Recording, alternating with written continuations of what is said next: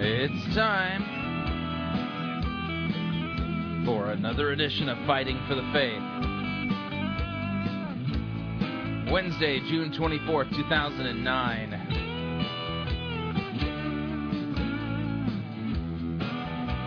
Yeah, I had to send the boy home today. Well, actually, he's going to visit Southern California. But I got to be careful. I don't want my radio program to sound like some audio version of a reality TV show. Thanks for tuning in. You are listening to Fighting for the Faith. My name is Chris Roseborough. I am your servant in Jesus Christ, and this is the program that dishes up a daily dose of biblical discernment, the goal of which is to get you to think biblically, get you to think critically, and compare what people are saying in the name of God to the Word of God. Just because somebody says, God says so-and-so, doesn't mean that God said anything of the sort. We need to compare what that person is saying to see whether or not God said so-and-so. That's an important part of what we call discernment.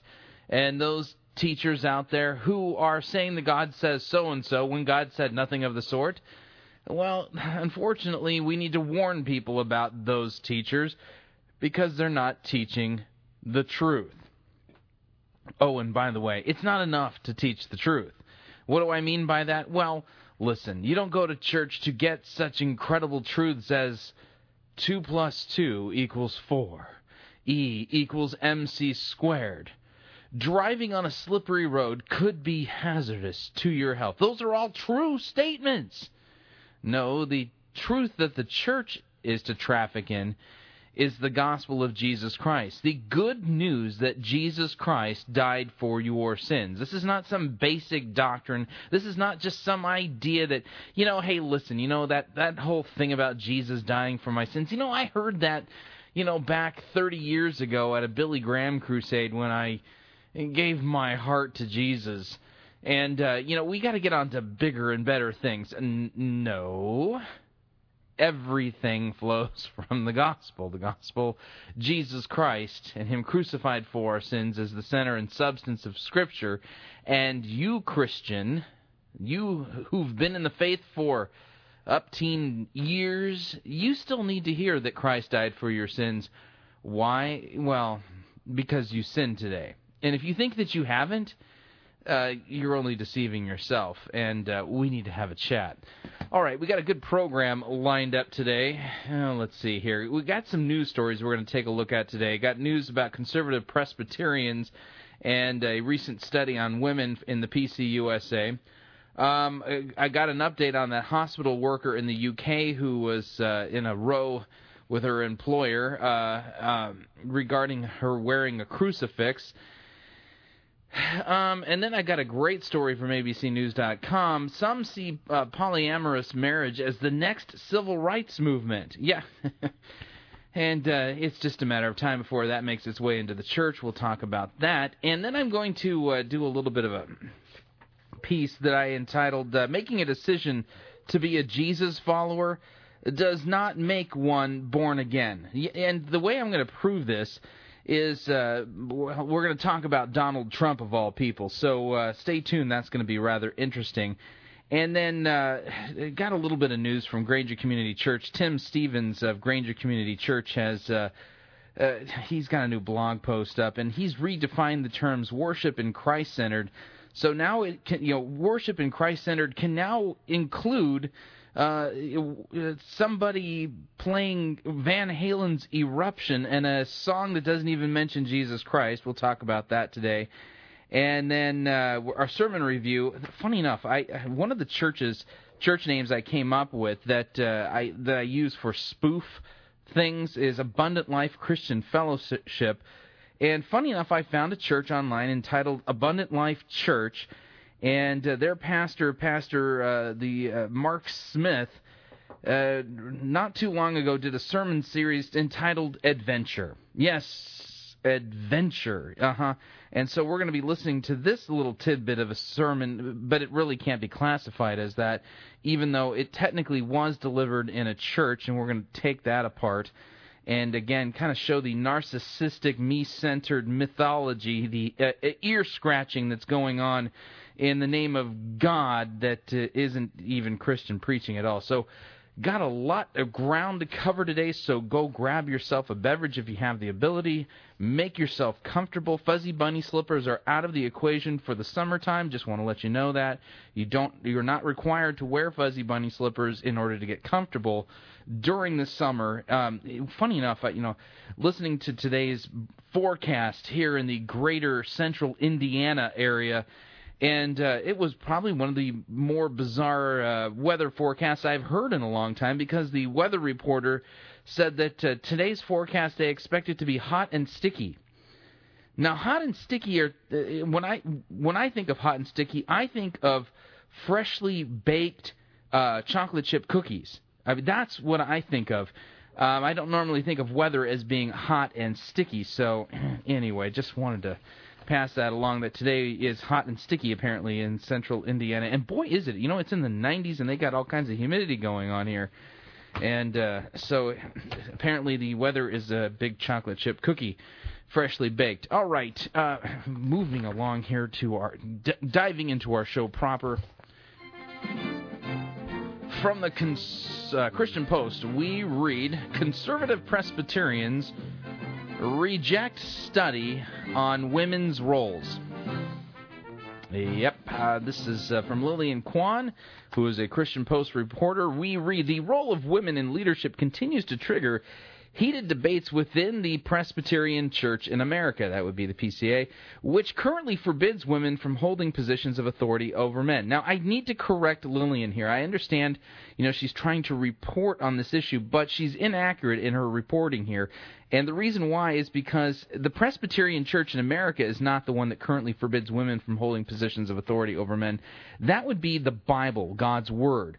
So the conservatives in the PCA, those would be people who have not bought into liberal textual criticism, higher criticism, and deconstructing of the Bible in order to open up the door to wider, more, quote, enlightened interpretations of Scripture that would allow for women pastors. And by the way, again, we see this over and over and over again. Every single denomination that opens the door to women pastors, women being officially as head teaching pastors, it is just a matter of days after that happens to where somebody says, well, now that we've done that, what about homosexual pastors?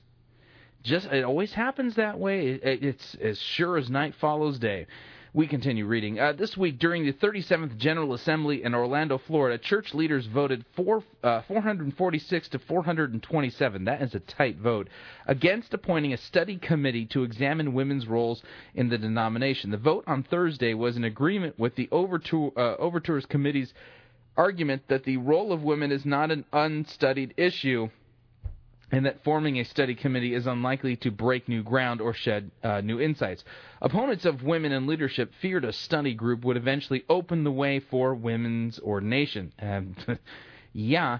Do you see how close that vote is, by the way? Yeah.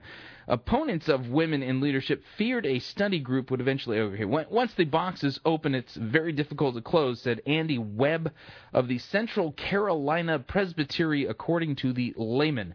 What we are deciding today is whether our sons or our daughters should lead our churches down the road. Now, again, I got to correct Andy here. No, you're not making a decision as to whether or not it's your sons or daughters who should lead the church down the road. It's whether or not God is going to be the one in the position of leadership and His Word within the position of leadership and authority within your church. You chuck out God and His Word and install women as pastors. You can say that your daughters now have a voice and it's more equitable. The problem is you're in outright rebellion against the clear teachings of the Word of God. Okay, the overtures for a study committee were submitted by the James River Presbytery and Susquehanna Valley Presbytery. I love that word, Susquehanna. They state that the PCA has struggled with the question of how women in the local church are to exercise their God-given gifts within the framework of the Book of Church Order, which states that only male members can be ordained. No, again, the book of church order is just going by what Scripture says. Anyway, many PCA churches are uncertain about how to use appropriately God's gift among the many capable women with the membership of those churches. The overture further read. Again, it has nothing to do with whether or not women are capable administrators. It has nothing to do with whether or not women are capable teachers, or even, quote, capable theologians. It has to do with the fact that Scripture is clear. Women are not to have a position of authority over men in the church. And if you have a problem with that, take it up with God. Why? Because when we read in Scripture, that particular, let's say, rule set down for God's church is tied directly to creation. Adam and Eve. Look it up in your Bible. And again, I would ask the question, how many of Jesus' inner circle of the 12 disciples, who 11 of them later went on to become the apostles, the ones who were sent, how many of them were women? Answer, none. Zero. Zip, nada. Nunca, nadie, nothing. None of them were women. They were all men. So, Jesus apparently was a chauvinist. And so this fight in the PCUSA is not a fight over women's ordination. Really, in reality, this is a fight over the authority of God's Word and whether or not the Presbyterian Church in America is going to remain faithful to what God's Word instructs, lays down, and says regarding this issue. You put women in authority, the church then is in open rebellion against God and His Word. Period. There's no way to soften it. There's no way to make it better. There's no way to make it okay. There's no way to rationalize it. God's Word clearly forbids it. And so when churches run down this path, they are running afoul of God and His Word. So this is, people think this is a battle over women's ordination. It's not. Ultimately, this is a battle for whether or not God's Word continues to be the sole authority within His church. And so, anyway, we'll pray for the PCA because, really just, 10, 15 votes, and this thing turns the other way for them. So, all right. From the Telegraph in the UK, a story by Murray Wardrop, who is a reporter there. Christian hospital worker quits over crucifix row. Now, remember we talked about this not too long ago on the program. A Christian hospital worker was told that she had to, she's a nurse, I think, she was told that she can't wear her crucifix for hygiene reasons. Although I've never heard of any hospital having such rules. Again, kind of chalk this up to the ongoing and growing persecution of Christians in the United Kingdom. A Christian hospital worker who was ordered to remove a crucifix over health and safety fears has resigned from her job in protest. The mother of, Helen Slater, 43, was told by Gloucestershire, now I know I'm probably messing that up, but Royal Hospital, that the gold necklace could harbor and spread infections or even be used as a weapon. Okay, I got to take issue with that. Okay, the UK story here, the Telegraph story, has a picture of Helen Slater holding up her crucifix. It is literally about an inch high. That is, and so, and whatever you figure out the dimensions, it's a little crucifix. It could even be used as a weapon. Now, the last time I was at an airport, I've been to airports before. I've been to plenty of airports. I've been through security screenings at some of the top airports in the country.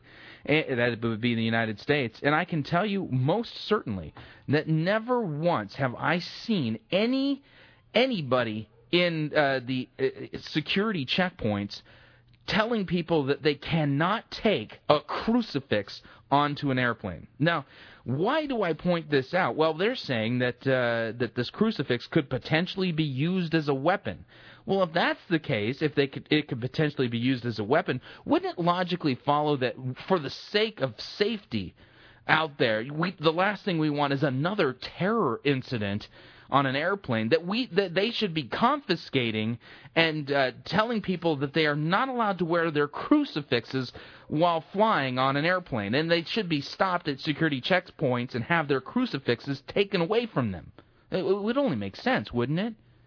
Yeah, well, the chances of a gold crucifix being used as a weapon or really harboring and spreading infections, again, it just leaves you wondering. Miss Slater, a blood sampler or phlebotomist, was not content to accept the hospital's offer that she carry the necklace in her pocket, and she has now resigned. The mother of one said she was not willing to choose between her job and her religion, despite the NHS trust insisting the issue was about safety, not faith. Yeah, this is the same group that nearly fired a nurse for offering to pray for somebody. Miss Slater of Gloucester said they made it clear that if I went back to the hospital, the hospital would send me home if I was wearing my crucifix. I'm not willing to stop wearing it, so I have been left with no choice but to leave my job. The NHS aren't going to back down, and I'm not sure if I'd want to work somewhere where I had been treated like this anyway. Miss Slater had worked at the hospital for 5 years and was shocked when superiors last month ordered her to remove the 2-centimeter crucifix which she wore under her uniform. She was brought before a disciplinary committee and warned that necklaces were banned for all staff members. Gloucestershire NHS Trust confirmed that Miss Slater had handed in her notice. A spokesman said that the issue is not one of religion. The Trust employs a uniform policy which must be adhered to at all times. This policy applies for all staff employed by the Trust who wear a uniform on duty. Jewelry is restricted to one pair of plain ear studs and one band-type ring on the finger, the Trust added. Miss Slater finished her last shift on May 12th and never returned after being signed off with stress. The case echoes that of Nadia Awida, who clashed with British Airways after refusing to take off a crucifix. British Airways later changed its policy to allow staff to wear a religious symbol. Last year, Caroline Petrie, a community nurse from Weston-super-Mare, Somerset, faced disciplinary action after a patient complained that she had offered to pray for her. The primary care trust later agreed that she could continue to pray for patients as long as she asked first them if they had any spiritual needs. So there you have it. An interesting story there. Religious persecution? Well, I don't know. With the way things are going in the UK, could go either way. But again, my issue is that it just I find it odd, and not too surprising. All right, moving on to abcnews.com. The headline reads, Polyamory, when one spouse isn't enough. Some see polyamorous marriage as the next civil rights movement, by Susan Donaldson-James of abcnews.com. She has a birth name but calls herself Ashara Love because most people don't understand her unconventional family. Love, a 51-year-old insurance underwriter from California, has been married to her husband, Cougar, for a decade, but they have had numerous sexual triads which they insist have enriched their relationship. I am living my life partially hidden and partially open, said Love, whose friends and boss know about her sexuality, but her parents do not. I hope she doesn't. Anyway, many of us adopt another name because it provides us with protection from being outed, she said. We are the next generation after the gay and transgender communities. As polyamorous, the couple belongs to a small group that believes people have the right to form their own complex relationships with multiple partners. The most vocal want the right to marry as a cluster. We have rights to love any way we want unless we are harmful to other people, said Love. Like the air we breathe, we have a right to be and to do it and say whatever is our full expression, and this to me is a civil right. The polyamory movement grew out of the communes of the late 1960s and the swingers of the 1970s. But today, with gay marriage legal in 6 states, some, such as Love, say their cause should be next. Okay. This nascent and yet small effort to legalize group marriage is likely to enrich conservative religious groups that upheld Proposition 8, California's ban on gay marriage.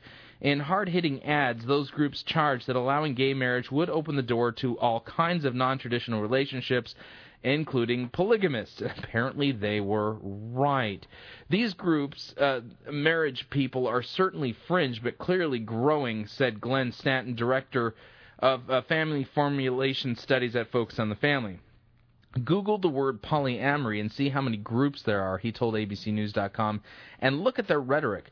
It is word for word what the same-sex marriage advocates employ in their effort to redefine marriage. Is it really a good idea to open this Pandora's box? But Love said polyamory is more about the spiritual and emotional connection between partners who in her group are faithful, and it's not just about sex. The couple belongs to the group Loving More, which publishes a magazine and holds conventions and retreats for the like-minded. Founded in 1986, the organization has more than 15,000 on its global mailing list and 3,000 active members. Now we have the internet and we can find each other, said Love. We are not odd fish in the community we live in. Polyamorous murder case shocks capital. Anyway, so there you have it. Polyamory now is the next civil rights movement. I mean, after gay marriage is approved, then polyamory needs to be approved because that's a civil rights issue. Same logic. And polygamy now needs to be approved because, again, it's the same logic. You open up the door to one and basically say, oh, why should we keep these people from being married? They just love each other. Well, there's also was there a story about some woman who falls in love with landmarks and she changed her last name to Eiffel because she's amorously in love with the Eiffel Tower?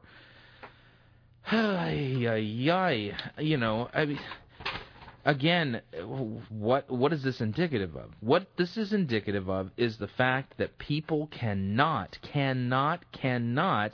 decide what is right and wrong based upon public opinion. There has to be an outside, above, transcending morality that decides what is right and wrong.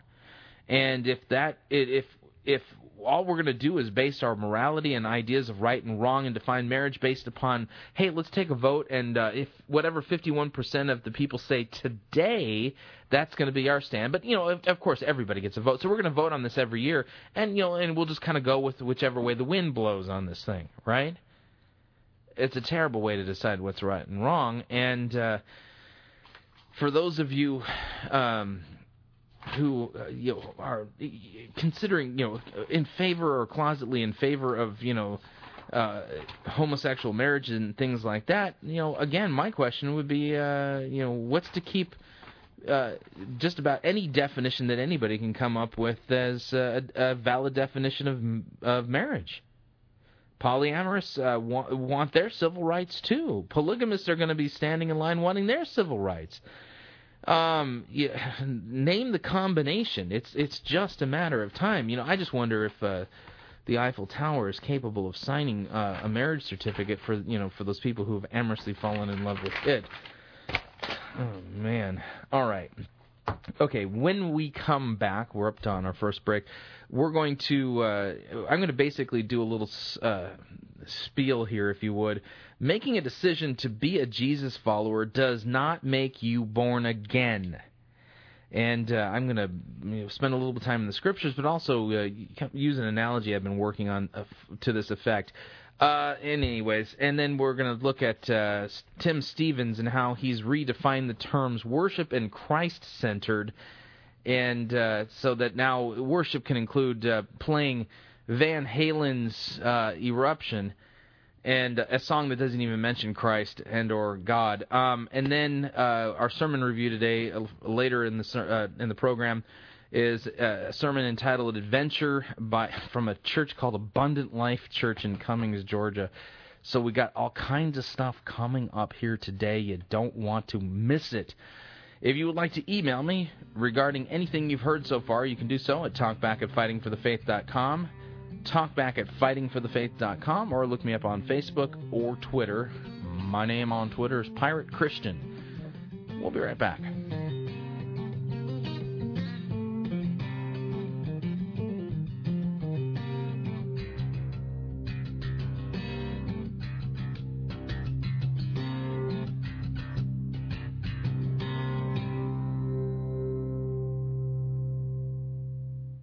Unless your righteousness surpasses that of Rick Warren, you cannot be saved. You're listening to Fighting for the Faith.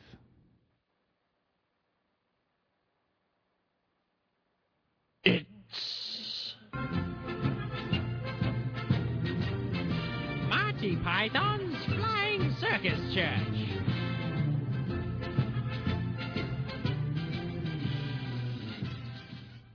My name is Rex, and if you study with my 8-week program, you will learn a self-feeder system that I developed over 2 seasons of preaching in the Octagon. It's called Rex Kwon-Do. I need a volunteer to come up here and show that they trust me. Here. Okay, you'll do. Come up here. Bow to your pastor. Bow to your pastor! Okay, now I'm gonna give you one chance. One chance, people. Turn around. Turn around. All right. Now fall back and I'll catch you. Ow. That was pretty good. Now, listen, everybody. The reason why he fell was because he didn't have enough faith. Go sit down. Okay, when I fall in slow motion every time. Now, in addition to what you just saw, if you study with my 8-week program, you're going to learn these things. First off, in Rex Kwon-Do, we use the buddy system. No more reading the Bible solo. You need somebody watching your back at all times. Second off, you're going to learn to discipline your image. Do you think I got where I am today because I dress like Peter Pan here? Take a look at what I'm wearing, people. Bible pants. Yeah, you have to be pretty righteous to rock these babies. Do you think anybody wants a roundhouse kick to the face while I'm wearing these bad boys? Forget about it. Last off, my students will learn how to walk on water, heal babies, raise the dead, and be extreme. Now, for only one $300 seed offering, you can sign up right now for my 8-week program here at Guts Church.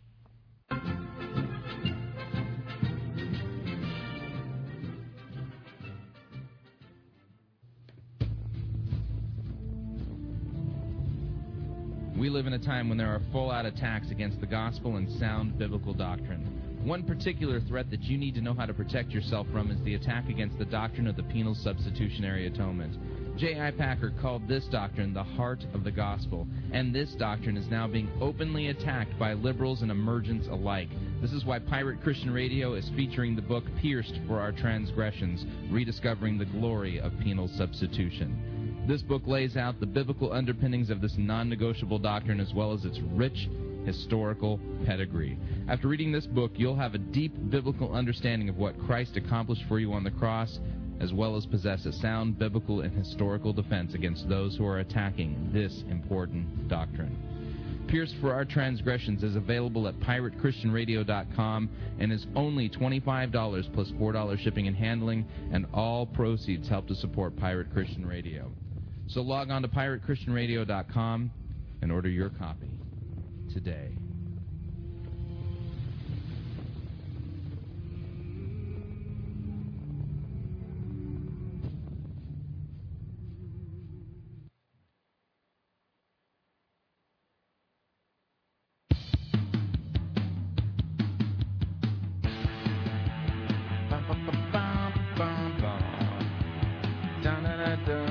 All right, we're back. You are listening to Fighting for the Faith. Warning, this program could cause you to become supremely dissatisfied with your church, especially if your pastor isn't even preaching God's Word and has decided that he's got more important things to do, like giving you life tips on how to make you a more satisfied American consumer, or something close to that effect, even if you live outside of the United States. The church has nothing better to do than to teach you how to be more happy in your marriage, how to be a better parent, how to better manage your finances, to be more spunky in bed, or whatever it is that they come up with. Everything except for the gospel of Jesus Christ. If that's what's going on in your church, listening to this program is going to cause you grief, because I guarantee you, based upon the listener feedback that I've gotten over the year that we've done the program, it's just a matter of time before you will not be able to tolerate that kind of preaching anymore from your pastor. And so I warn you ahead of time, it's One of the things that happens here. And, all right, I want to remind you, Fighting for the Faith, this is a listener-supported radio program. That means that your financial support is vital for us to continue doing what it is that we do here at Fighting for the Faith. And if you are growing in your discernment, your biblical understanding, and are really having appreciation for the gospel and the doctrines of the historic Christian faith and how they are supported from Scripture and defended, then we need you to support us. Yes, we're in the summer slump. It happens to everybody, especially during bad economies. However, we're going to endeavor to persevere and continue to push through it. You can support us a couple of different ways, though. You can first visit fightingforthefaith.com and click on one of our friendly yellow donate buttons.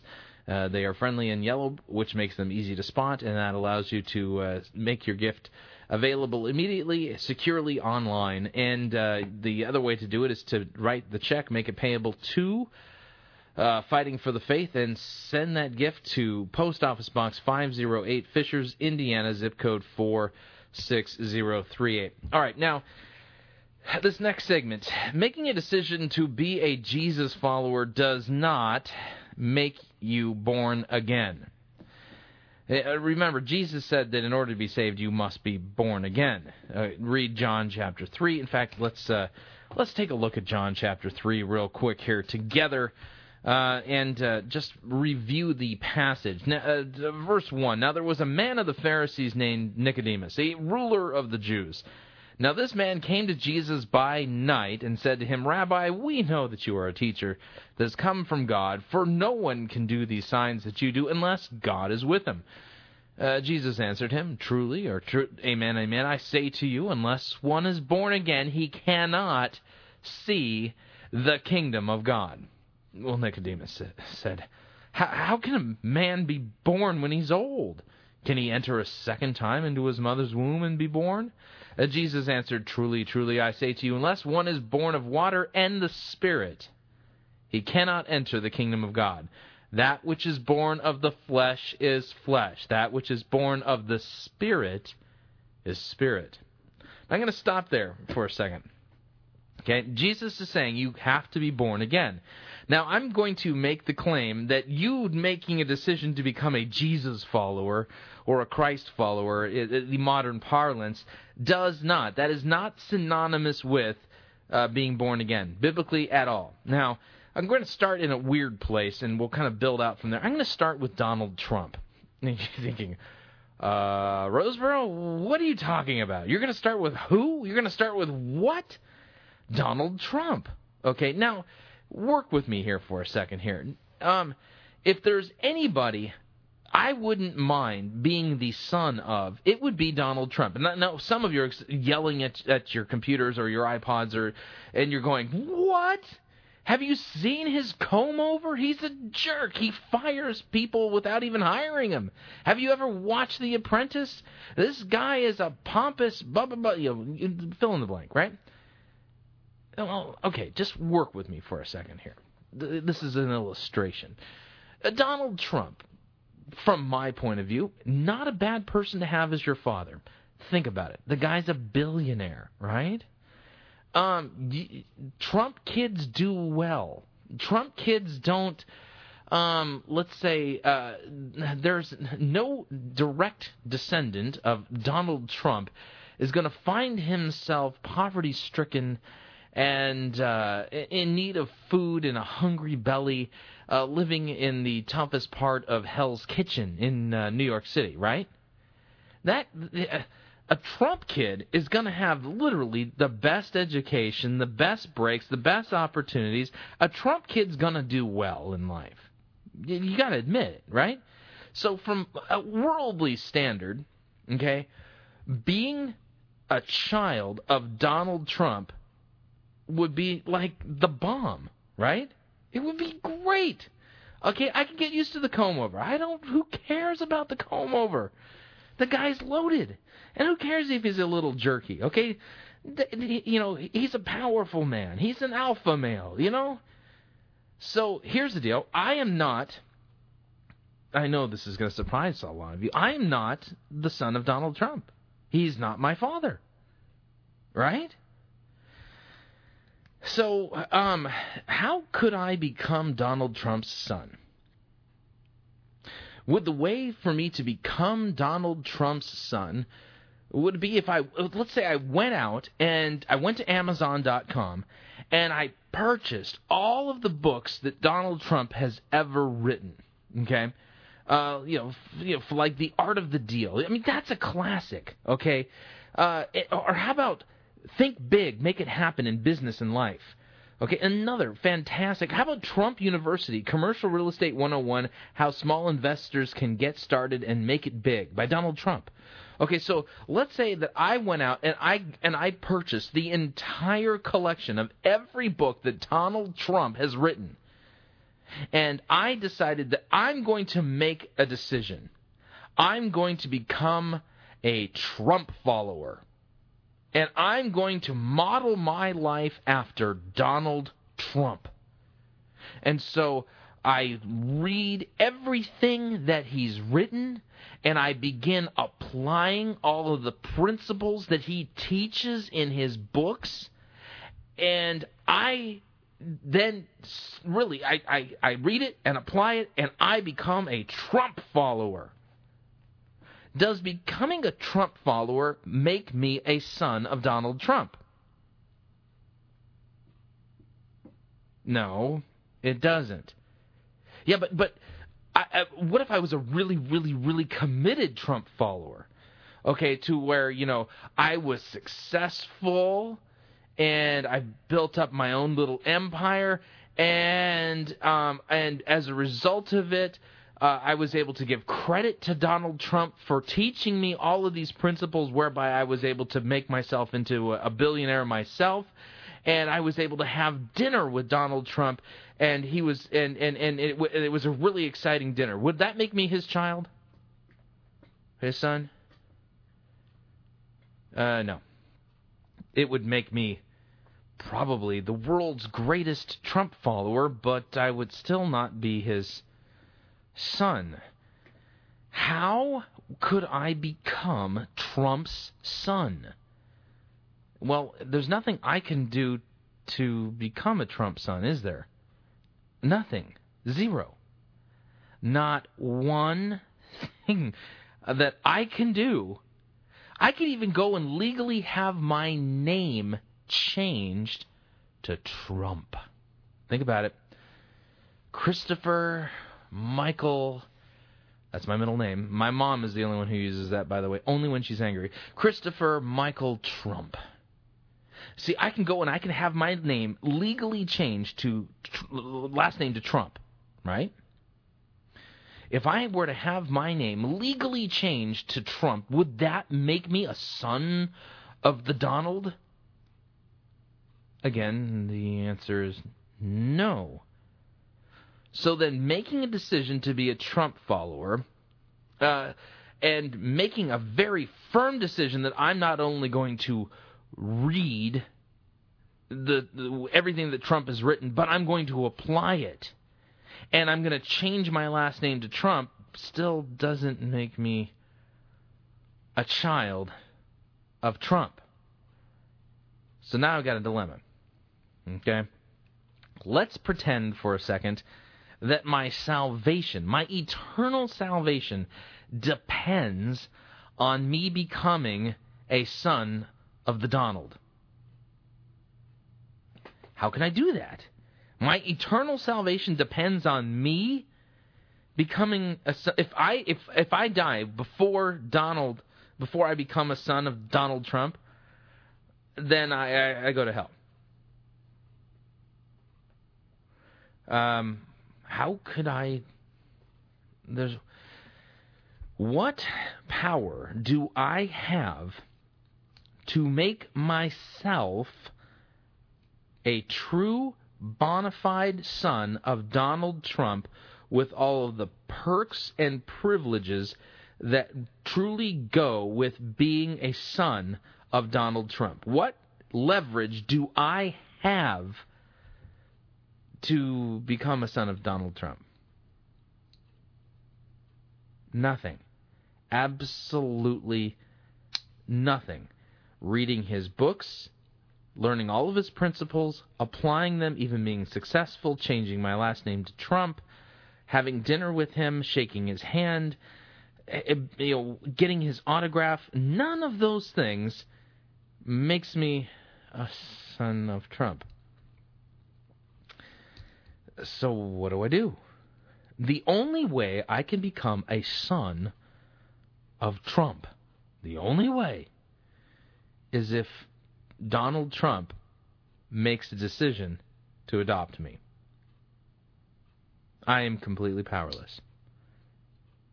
I have no power whatsoever. Nothing that I can hold over Trump, nothing I can do to earn it. Donald Trump, purely by his own mercy and grace, if he has any, would have to adopt me and give me the full privileges of his son. He has to be the one to do it. Okay? So when you hear people running around the Christian landscape talking about making a decision to become a Christ follower, that does not equal being born again. We come back to the text. Okay? Jesus answered, "Truly, truly, I say to you, unless one is born of water and the Spirit, he cannot enter the kingdom of God. That which is born of the flesh is flesh. That which is born of the Spirit is spirit. Do not marvel that I said that to you. You must be born again. The wind blows where it wishes, and you hear its sound, but you do not know where it comes from or where it goes. So it is with everyone who is born of the Spirit." Now, I'm going to read another passage. I've read it recently, but I'm going to come back to it. John chapter 1, starting at verse 9. The true light, that would be Jesus, which enlightens everyone, was coming into the world. He was in the world, and the world was made through him, yet the world did not know him. He came to his own, and his own people did not receive him. But to all who did receive him, who believed in his name, he gave the right, God gave the right to become children of God. Children who were born not of blood, nor of the will of the flesh, nor of the will of man, but born of God. Born by the will of God. So to all who received Christ, who believed in his name, God gave the right to become children of God. Go back to my Trump analogy. The only way I can become a son of Trump is if Trump basically chooses to adopt me. He's the one who's choosing it. Christ says you have to be born again. And here in John 1:12, to all who believed in his name, the name of Jesus Christ, God gave the right to become children of God. So everyone who trusts in Christ, who has faith in Christ, becomes a child of God, becomes born again. Not by choosing to be a Jesus follower, nor by even making a decision at all, because 13 says, these are children who were born not of blood, nor of the will of the flesh, or of the will of man, but the will of God. So God has to choose you. God chooses you. He elects you. And I'm not a Calvinist here, by the way, but this is what Scripture teaches regarding election. God is the one who chooses. God is the one who elects. God is the one who draws. God is the one who causes you to be born again. It's God's will that you be born again and that you believe in Christ.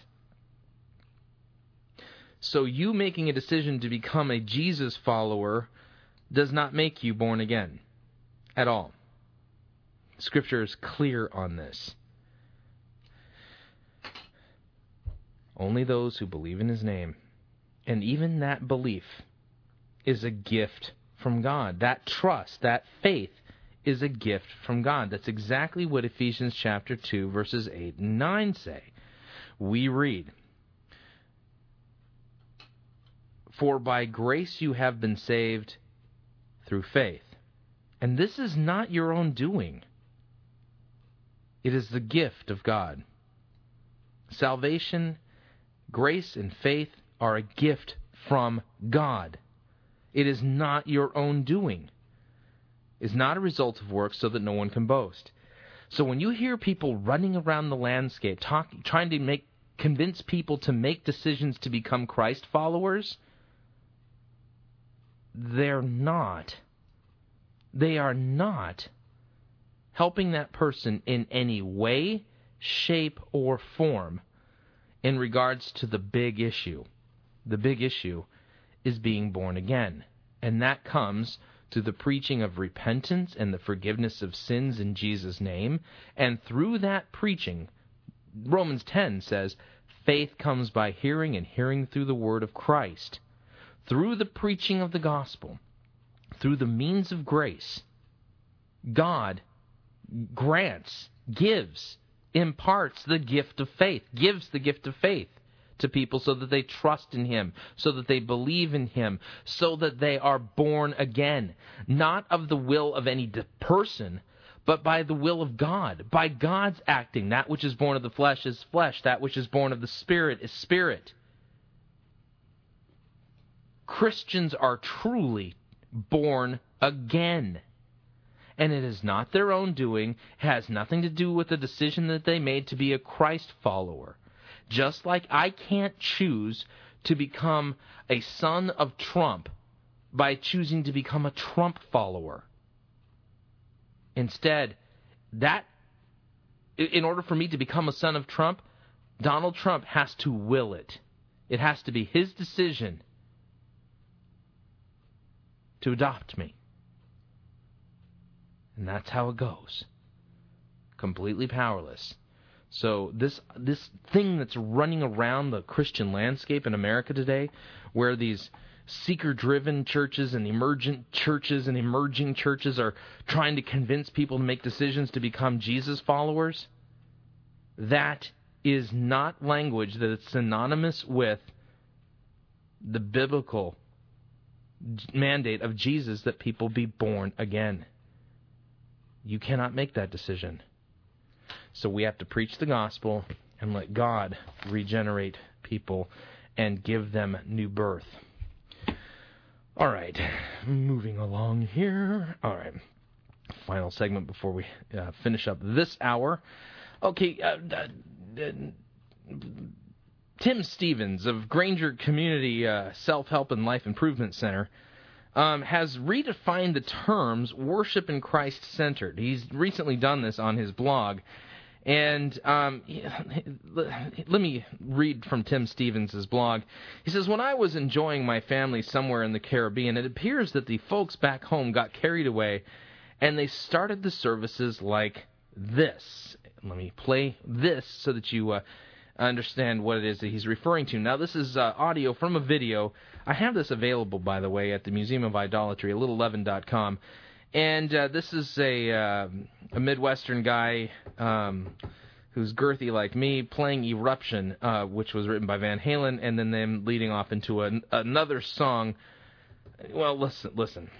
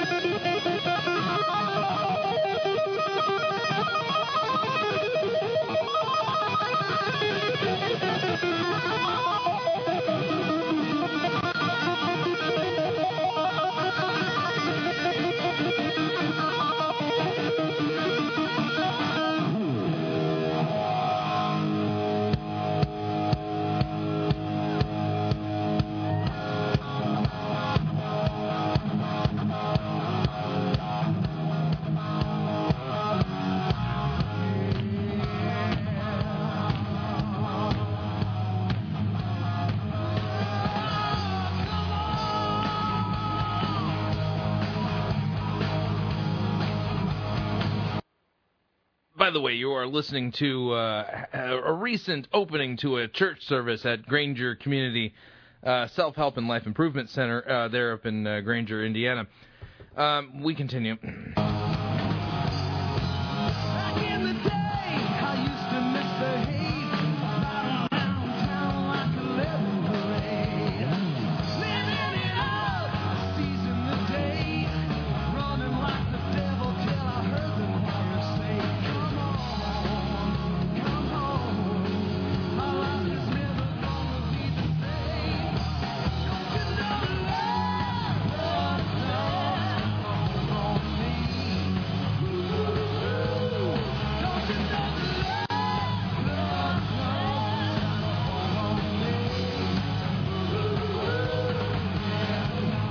Apparently Love's got a hold of this guy, or at least the author of the song. He used to run around and do bad things, but Love's got a hold of him, so something's changed.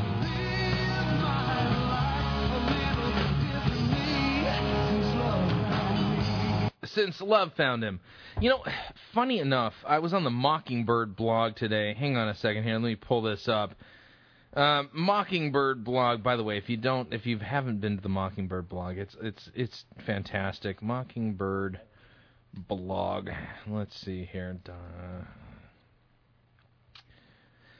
All right, hold on. I've got to run into my RSS reader here. Let's see, There we go. Let's see here. Mockingbird. There we are. All right, hold on a second here. On the Mockingbird blog today, they posted, funny enough, video from the 1980s, a commercial where Michael Jackson appeared on a Japanese commercial for Suzuki, and this was pre-nose job Michael Jackson. And let me play this for you. Hang on a second here.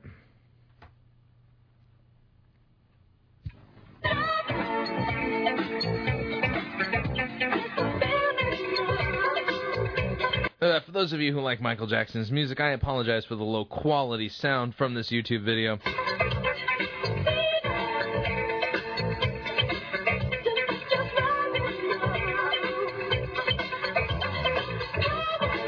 In case you can't see this, I'm actually spinning around just like Michael Jackson and doing a moonwalk. Believe it or not, there's a point to this. Love is my message. All right, I don't know if you heard that. Let me play it again. Michael Jackson is about to say, "Love is my message." Hang on a second. Here we go. Love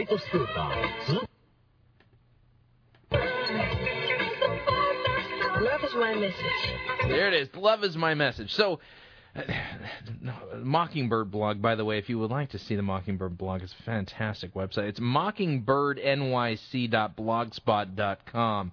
All right, so I come back to the opening to this Granger self-help service, and they're singing the song about how love found me, and then we got the Michael Jackson thing where he says, "Love is my message." Now, I point all this out to read more of what Tim Stevens was saying on his blog, and he says, "I don't know how you are wired, but for me, this is worship." So listening to Van Halen's Eruption, which, by the way, has no lyrics, and a song that talks about love finding you and somehow morally improving your life, that is worship. He says, "Nothing ushers me into the presence of God more quickly than what you just watched. It's excellent. It's passionate. It's Christ-centered." Christ-centered. Tim, just a real quick question for you there, Tim. How can something be Christ-centered that doesn't even mention Christ? And this song that they're singing how love found me. I mean, Michael Jackson says his message is love. I mean, love found me. What if this is worship? What are you worshiping? I mean, it's difficult to tell. I can't divine what's being worshipped in this song. But this reminds me of something from Lewis Carroll's book, Through the Looking Glass. We read of this exchange between Alice and Humpty Dumpty. Humpty Dumpty begins by saying, "There's glory for you." And Alice said, "I don't know what you mean by glory." Humpty Dumpty smiled contemptuously. "Of course you don't, till I tell you. I meant there's a nice knockdown argument for you." But glory doesn't mean a nice knockdown argument," Alice objected. "Well, when I use a word," Humpty Dumpty said in a rather scornful tone, "it means just what I choose it to mean, neither more nor less." "The question is," Alice said, "whether you can make words mean so many different things." The question is," said Humpty Dumpty, "which is to be master, that's all." Alice was too much puzzled to say anything, so after a minute Humpty Dumpty began again. "They've a temper, some of them, particularly verbs. They're the proudest. Adjectives you can do anything with, but not verbs, however. I can manage the whole lot of them. Impenetrability, that's what I say." "Would you tell me, please," said Alice, "what that means?" "Now you talk like a reasonable child," said Humpty Dumpty, looking very much pleased. "I meant by impenetrability that we had enough of that subject, and it would be just as well if you'd mention what you mean to do next, as I suppose you don't mean to stop here all the rest of your life." That's a great deal to make one word mean," Alice said in a thoughtful tone. What I make a word do a lot of work like that," said Humpty. "I always pay it extra." "Oh," said Alice. She was too puzzled to make any other remark. You should see him come round me of a Saturday night," Humpty Dumpty went on, wagging his head gravely from side to side. "For to get their wages, you know," Alice didn't venture to ask what he had paid them with, "and you'll see that I can't tell you." Lewis Carroll, Through the Looking Glass. So Humpty Dumpty basically makes words mean whatever he wants them to mean. So apparently Tim Stevens, one of the, quote, pastors at the Granger Community Self-Help and Life Improvement Center, has redefined worship now in such a way that it includes songs that have no lyrics, don't mention God or Jesus Christ, and not only that, it's Christ-centered, even though it doesn't mention Jesus Christ at all. So how is it possible? It's real simple. Just change the meaning of the words. And when you do that, what happens? Words have no meaning. Man, I wish I was making this up, but I'm not. So there you have it. It's Humpty Dumpty and Alice in Lewis Carroll's Through the Looking Glass. The church apparently has now gone through the looking glass. Oh, boy. Anyway, all right, we are up on our second break, and when we come back, we're going to launch into our sermon review.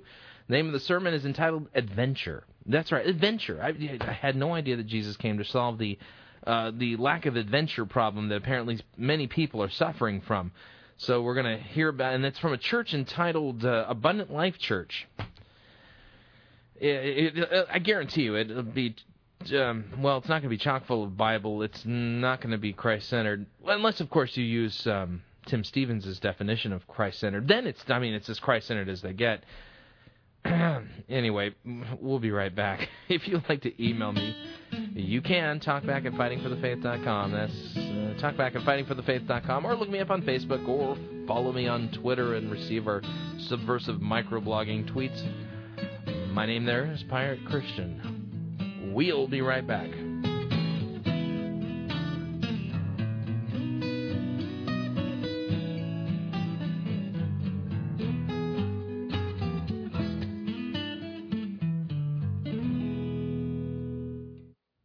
We don't need to rethink Christianity. We need to rediscover it.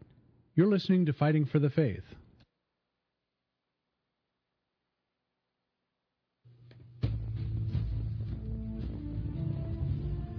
We live in a time when there are full-out attacks against the gospel and sound biblical doctrine. One particular threat that you need to know how to protect yourself from is the attack against the doctrine of the penal substitutionary atonement. J.I. Packer called this doctrine the heart of the gospel, and this doctrine is now being openly attacked by liberals and emergents alike. This is why Pirate Christian Radio is featuring the book Pierced for Our Transgressions, Rediscovering the Glory of Penal Substitution. This book lays out the biblical underpinnings of this non-negotiable doctrine, as well as its rich historical pedigree. After reading this book, you'll have a deep biblical understanding of what Christ accomplished for you on the cross, as well as possess a sound biblical and historical defense against those who are attacking this important doctrine. Pierced for Our Transgressions is available at piratechristianradio.com and is only $25 plus $4 shipping and handling, and all proceeds help to support Pirate Christian Radio. So log on to piratechristianradio.com and order your copy today.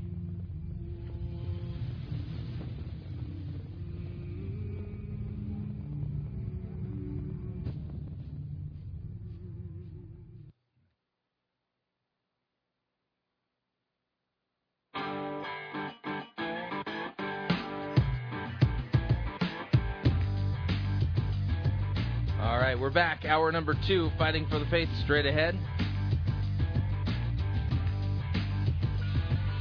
I just thought of another reason why I should, become a Trump follower so that I can become a son of Trump.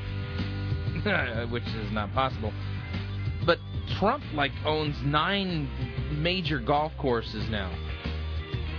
See, if I was a son of Trump, I'd probably get to play Trump National for free.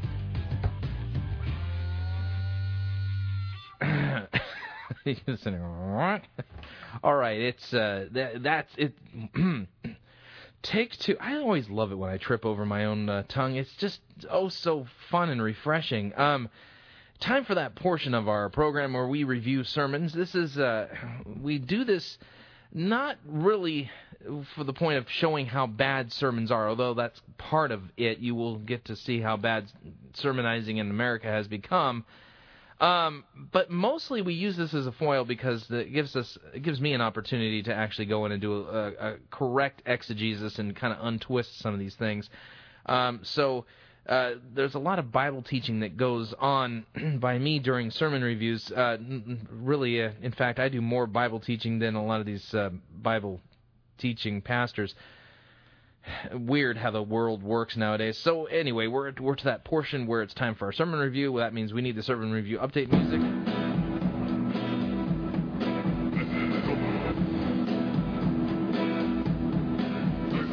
That's right, from the good, the bad, the ugly. We do it all here. Now, yesterday's sermon was a little bit of a sneaky one. I told you there would be gospel in it, but I didn't kind of tell you how bad the problem it was solving was. Today's sermon, well,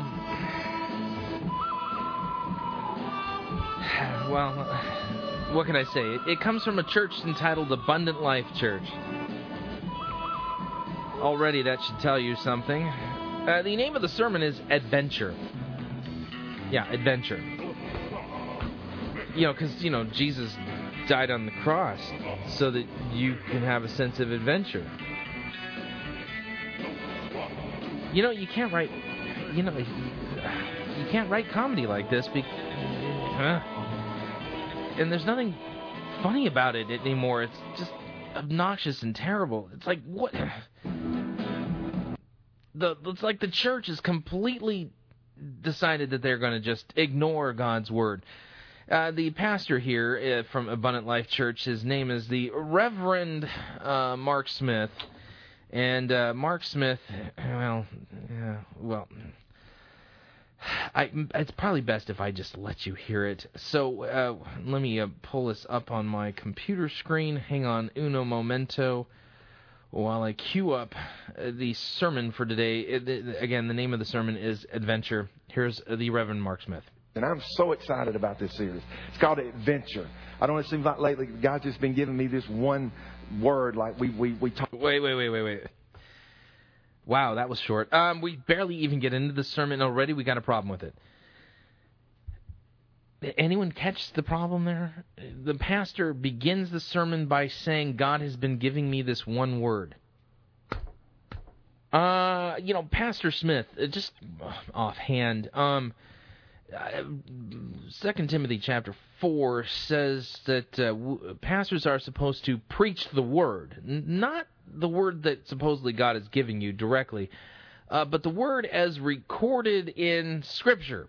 Yeah, you're supposed to actually preach the Bible. That would be God's word.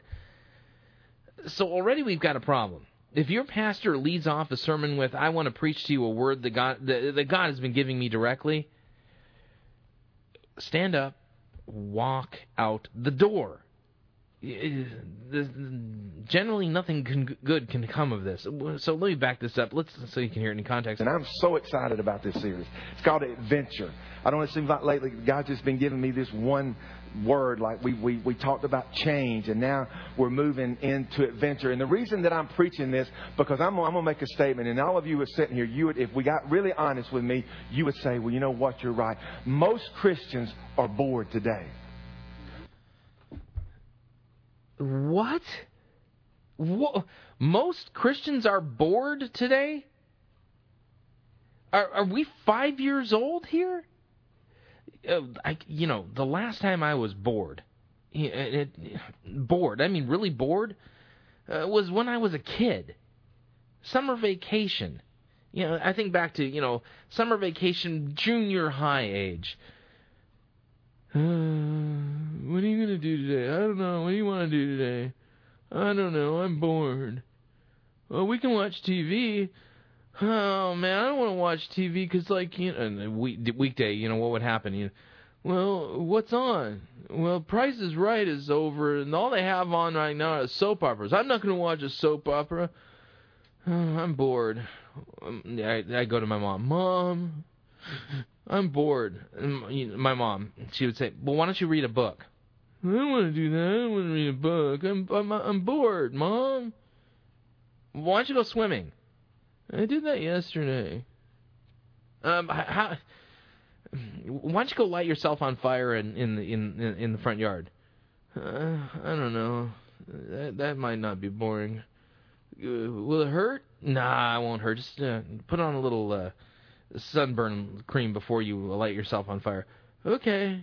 Yeah, I think I'll do that. What is the problem that this pastor is solving? He says that we would have to admit that most Christians are bored. Bored. Where does the Bible talk about this big boredom problem? What's the solution biblically to the boredom problem? Or is this just some really dumb, lame thing that exists only in pampered America? Take this sermon and preach it to people in the slums of Guatemala. Christians, are you bored here? What are you talking about? We can't even. Most Christians are sitting in church today are bored. And so we get up and we try to do all these things, but the reality is, I believe that it's a tool that Satan has suddenly bringing into the church. We've got great music, we've got buildings, lights, we've got so many things, but the reality is... Yeah, how is it that somebody's going to get bored in these seeker-driven churches? I mean, it's a weekly rock and roll show. Maybe... Most Christians that are sitting in the churches today are bored. In fact, I go along with what Helen Keller said. Helen Keller said that life is either a daring adventure or nothing. Life is either a daring adventure or nothing. Hang on a second here. Helen Keller said life is a daring adventure or it's nothing. Hold on a second here. Helen Keller. Seeing if she actually wrote this in the scripture. No, that's not in the Bible. Is Helen Keller a Bible author?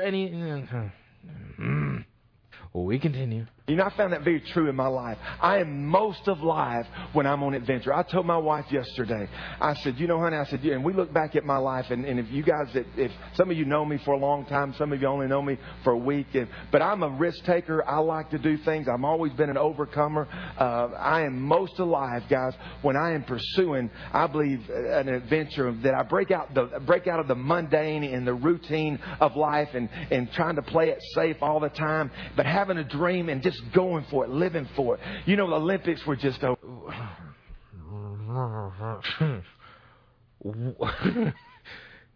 He's a risk taker and he's an overcomer. We could be just like Reverend Mark Smith. Yeah. Because, he can quote Helen Keller, and he's a risk taker, and he's How many of you people love the Olympics? One of the most exciting ones I've ever watched. I didn't do like Miss Marty. Miss Marty TiVo'd all of them and watched every minute of the Olympics. But I watched it. I was so excited about that. But you know what? Why was one thing I was excited about? Somewhere along their journey of life, they began to believe that they were going to do something, that they were going to be the best in the world. The best in the world. And so they trained when other people didn't want to train. They swam when other people didn't want to swim. They were some that were in their teens, and maybe a little bit earlier teens than what they were supposed to be. But anyway, some of them were in their 20s. Some of them were in their 30s. And there was this one lady that was in her 40s. You know, Torres, she was swimming for her dream.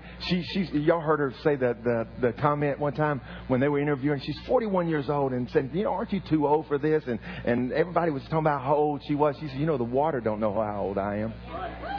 And so, you know, I love that in people. Do you hear the people saying amen? Woo-hoo! Yeah, the water don't know how old I am. Woo-hoo! There, preach it, Pastor, preach it.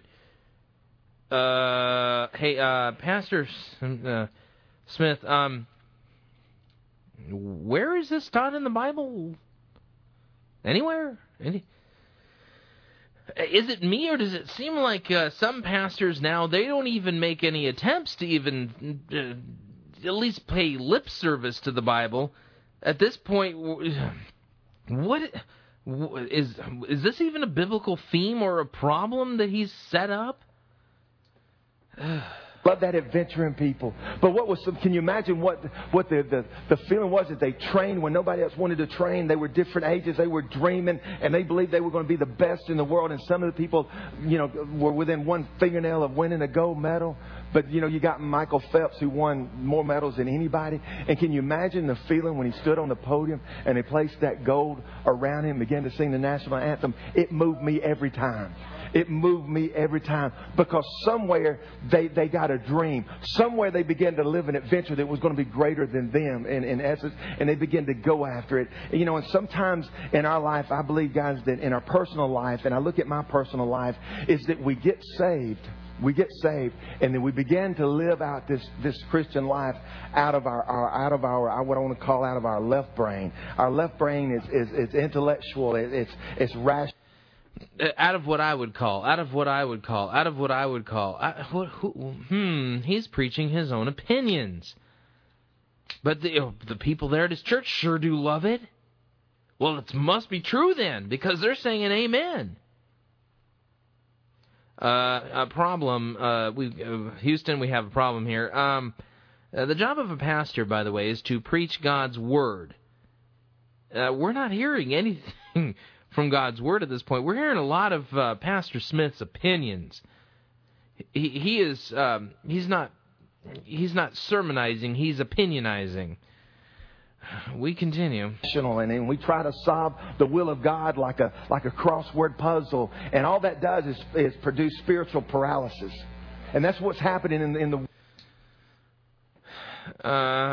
we try to solve God's word like a crossword puzzle, and all that does is cause spiritual paralysis. Hang on a second here. Going back to my computerized Bible. Hang on. Spiritual paralysis. Nope, it's not in there. It's not in the Bible.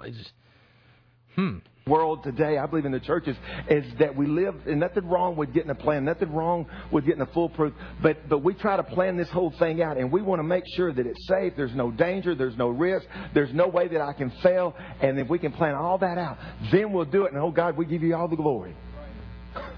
I'm being honest with you. Now, what is he talking about? Come on. And so we what's happened over there is that's produced spiritual paralysis in our life. And so then we get used to just coming to church and go through the routine and the mundane of church. Like I said, I've been most alive when I've been pursuing a dream, when I've been pursuing an adventure. I've been most alive when I've been pursuing a dream, when I've been... Okay, hang on a second here. Imagine, if you would, that you go and you visit your doctor. Okay?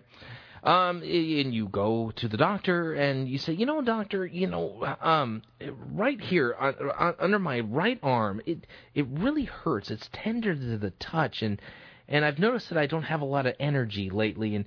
And can you tell me what the problem here is? And the doctor would say, well, I think what you may be suffering from is movement paralysis. Really, movement paralysis. Can you show me that in the physician's desk reference? I've never heard of that. Hang on a second. Let me look that up on WebMD. Movement paralysis. Doctor, I've never heard of this before. It's not on WebMD. I can't find it in the physician's desk reference anywhere. What are you talking about?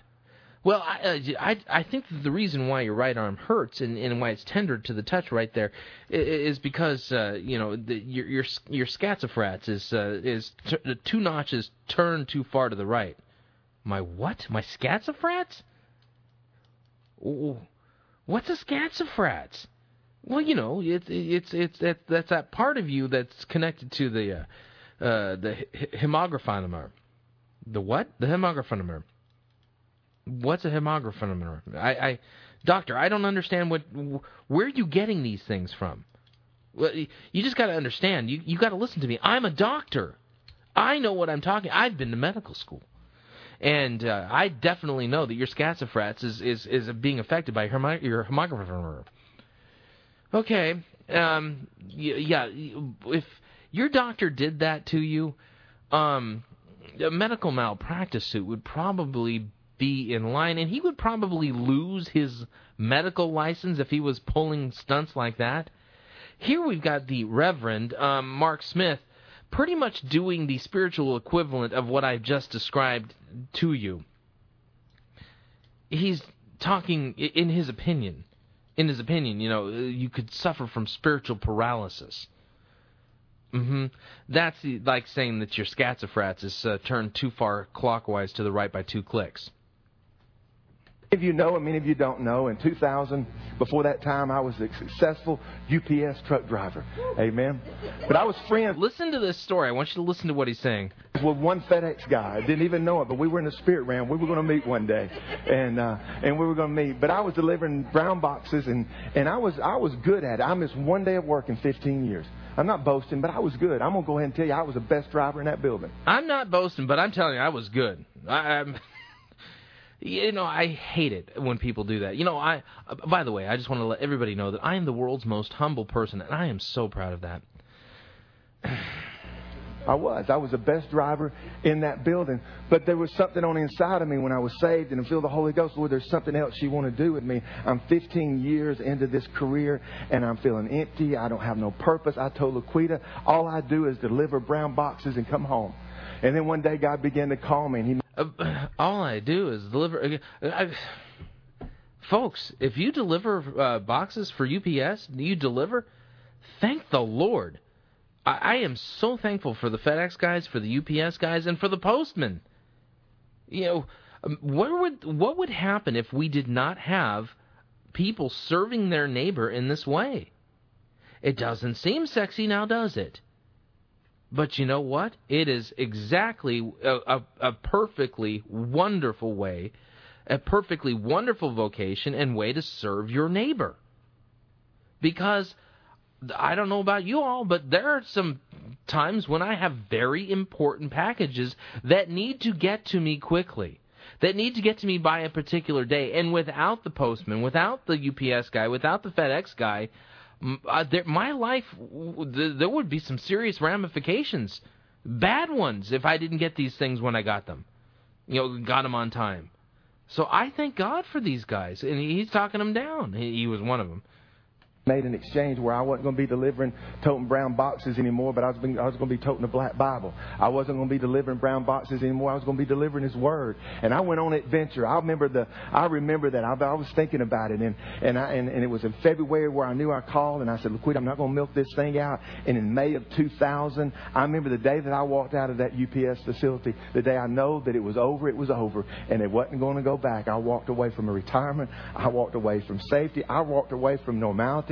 I clocked in and clocked out and went home and never gave it another thought. Well, good for you. And why is your life somehow normative in such a way that now I've got to do the same thing? And anybody who's listening to you in your church has to do the same thing. Doesn't Paul tell us in Thessalonians to quietly work with our hands, make a living? pay for our food, things like that. I had a good life, and I was walking out, and I was thought that all this weight was going to fall off of me, and I was just going to feel good. I was scared more than I've ever been scared in my entire life. I just told my boss bye. I turned my stuff in, and I remember walking out to my car and thinking, my Lord, son, what have you done? You've got a wife, you've got children, and you're going to try to explain to me, you're turning 40 years old. And I hate to say this, Pastor Smith, but you should probably go back to UPS.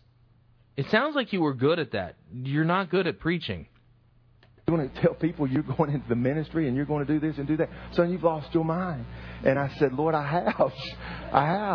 Because I can't think how this thing is going to work. And I look at that and I thought, well, man, I've done all this now.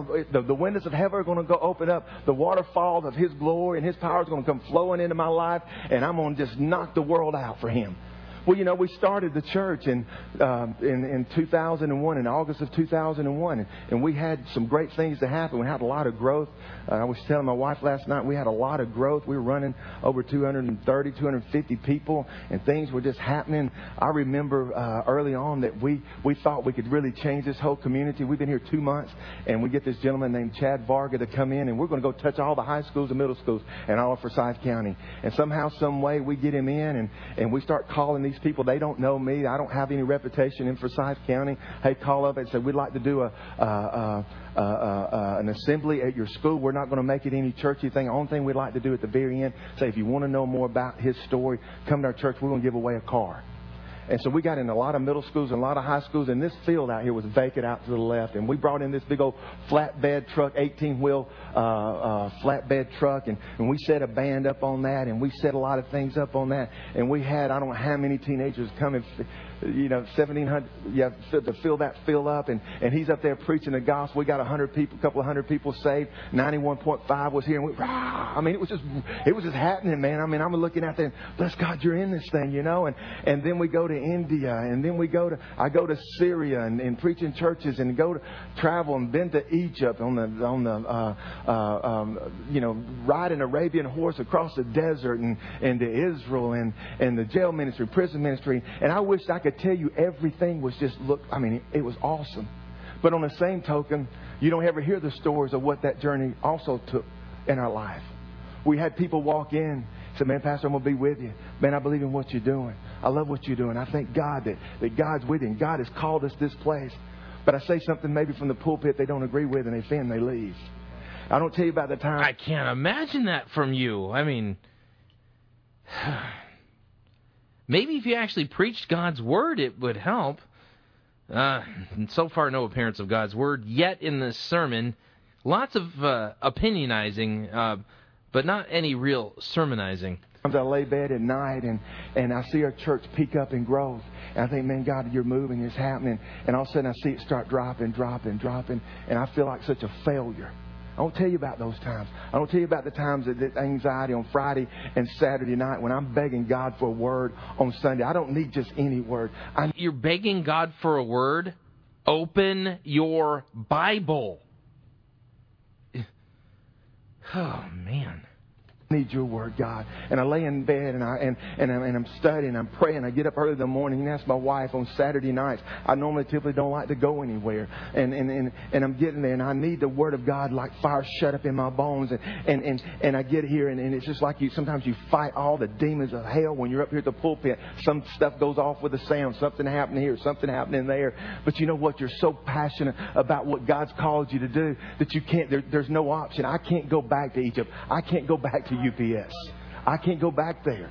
I got to keep going forward. But I knew what was burning on the inside of me is this adventure. And sometimes it seems like I've been chasing like a wild goose. I really have. I feel like I've been chasing like a wild goose chase. I don't know if you've ever been on a wild goose chase, but I feel like much of my life it's been something like that. I'm reading a book right now that's incredible. It's called Wild Goose, and that's why I bought it. Oh, man. Okay, so this is now turning into a sermon on Mark Batterson's book, Chase the Wild Goose. When I was a kid, the wild goose chase was not a positive thing. If you were on a wild goose chase, you were spinning your wheels, chasing after something, basically wasting your time. some clever seeker guy has now made chasing the wild goose a positive thing. I look at this and go, Satan was probably sitting around going, yeah, I got one for you. I'll get these guys thinking that having a wild goose chase is a positive thing, and his demon buddies going, no way, they're not that stupid. And Satan going, oh yes they are. Watch me do it. And then he goes and does it, and now you got Christians sitting there going, chase the wild goose. Let's go on wild goose chases. And Satan is telling his demon buddies, come on, buddies, pay up. And they're all going, oh man. How could they be so stupid?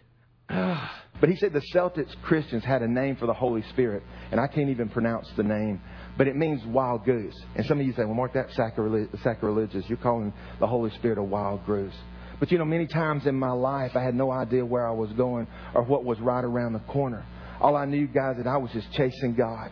And so in chasing God, there was things that I wish I could tell you that it was A, B, C, D, E, F, G, and I knew every step that I took, that I knew what it was going to look like when I landed in doing that. But what I realized, guys, that it takes faith to please God.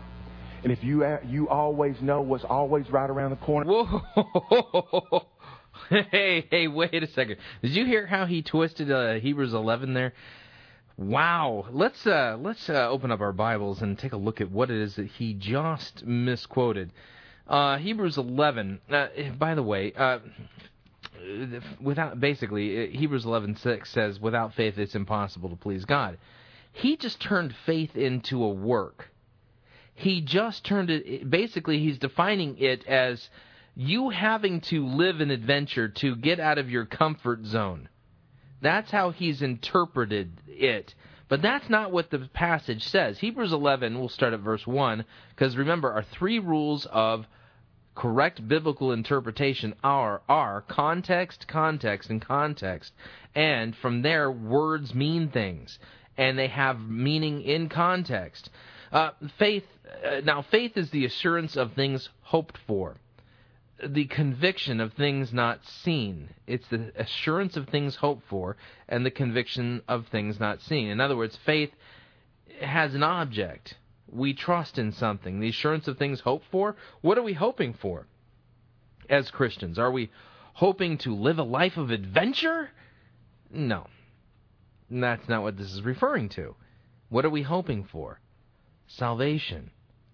The return of Christ. God fulfilling His promises, forgiving us of our sins, and declaring us righteous before all the world, because we are in Christ, and His righteousness is imputed to us as if we're the ones who lived it. So faith is the assurance of things hoped for, the convictions of things not seen. Why we don't see these things. When I say to you, your sins are forgiven. Christ died for your sins. Are sins something that you can physically see? Not exactly, no. I mean, you can see the behavior. But when I say that you have forgiveness of sins in Christ, that's not something you can see. It's something you can only believe and trust in. You can only believe and trust the proclamation to be true. The proclamation of the good news that your sins are forgiven in Christ. He died for your sins. You can't see it. Yet, by faith, you are assured and you have the conviction that it's true. For by it, that's by faith, the people of old received their commendation. By faith, we understand that the universe was created by the Word of God, so that what is seen was not made out of things that are visible. By faith, Abel offered to God a more acceptable sacrifice than Cain, through which he was commended as righteous, God commending him by accepting his gift. And through faith, though he died, he still speaks. By faith, Enoch was taken up so that he should not see death, and he was not found because God had taken him. Now before he was taken, he was commended as having pleased God, and without faith, it's impossible to please God. For whoever would draw near to God must believe that He exists and that He rewards those who seek Him. Only Christians are the ones who seek God, because we have been given faith, and that seeking comes only to Christians. Non-Christians are sinful by nature and do not seek God. So Reverend Smith here just basically made a quick reference to Hebrews 11:6, and he redefined it, and as a result of it, completely twisted this passage into saying something that it doesn't say. If you always know with every step where it's going to come down, what's going to happen, I'm going to believe that's not faith. That's not faith. And so this journey that I'm on, sometimes it seems like a wild goose chase. There was a Spanish on a Spanish Sprite can, and guys, those that are Spanish, I cannot pronounce this word. Come here, pronounce it.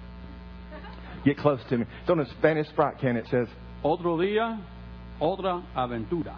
You know what that means? Another day, another adventure. It's on a Sprite can. I love that. Another day, another adventure. And see, that's the deepest longing in the human heart, is this longing for an adventure. And if you take the Holy Spirit out of your life... What? The deepest longing in the human heart is this longing for adventure? Excuse me, Pastor Smith, where does it say that in the Bible? Because if it was in the Bible and you wanted to quote it from the original languages, it wouldn't be in Spanish.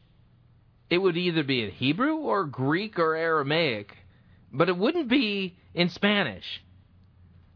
If you take the Holy Spirit, the equation out of your life, what you've got is a very boring life. B-O-R-I-N-G. Oh, no. Gasp.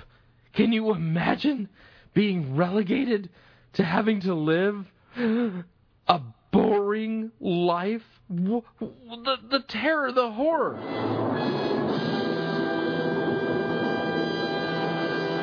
Not the boring life. No, not that. It's boring. There's this, in the story of the Wild Goose Chaser's pastor that goes to this exotic island right outside of Ecuador, and he sees the animals and they're untamed, they're uncivilized, and they're uncaged. He sees them in their natural habitat, and he is just blown away by it. I mean, can you imagine just seeing these exotic animals in their natural habitat? He goes back to Washington, D.C., where he pastors, and one day he goes to the Washington National Zoo. Jeff and Lynn, I'm sure you've been there, the Washington National Zoo, and he goes by and he looks through this plexiglass window, and he sees this 400-pound gorilla just sitting there, just looking at him. And he made this statement. He said, when he came across, he said, "I wonder if churches do to people what zoos do to animals." Oh, man. I wonder if... Oh, you got to be kidding me. I wonder if churches do to people what zoos do to animals. You take people out... Well, if they do, then this kind of preaching is what does it. Out of their natural habitat and try to tame them in the name of Christ. We try to remove the risk. We remove the danger. We remove the struggles. We try to remove the risk? The dangers? What are you talking about? And what we end up with are caged Christians. To me, listen, these tame parts, they grow accustomed to the safety of the cage. These untamed parts long for some danger, some challenges, some adventure in our spiritual journey. I hate to say this, folks.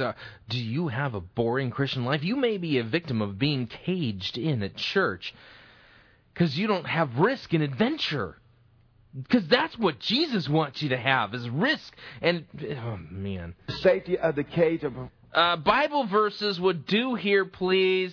Predictability no longer satisfies us. What are you saying, Pastor? I'm telling you, this is true. What I'm sharing with you today is deepest theology you'll ever hear. Oh, baloney. This isn't theology at all. This is just absolute... This is stupid.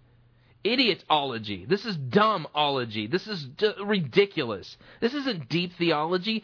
If it was theological, it would actually be biblical.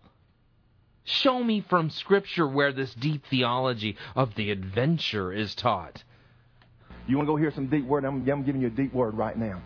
I'm giving you a deep word right now. No, you're not. It's not even a word. It's neither shallow nor deep. It's not even a word. Now, if I went around this room, and most of you have gotten saved, and you've been saved for some of you have been saved for a long, long time. You know what? You like the safety of predictability in your life. And you come in and we put our flavor on you a little bit. We put these things on you and we get you coming to church. You know when to give. You know when to raise your hand. You know. The new 11th commandment. Thou shalt not have the safety of predictability. Thou must have adventure and risk. When to do this, and you get into this cage of what I call of just predictability, but inside your heart there's a longing for more. There's a longing to come out of this cage. No, there isn't. Not in my heart. I would like predictability. I've had adventure before. The adventure of not knowing how I'm going to pay my bills. Yeah. I prefer predictability when it comes to being able to pay my bills. I don't know about you guys. Predictability. And the thing that will open up that cage in your life and to get you to come out when you realize that Jesus didn't die to make you safe. Jesus died to set you for you be dangerous.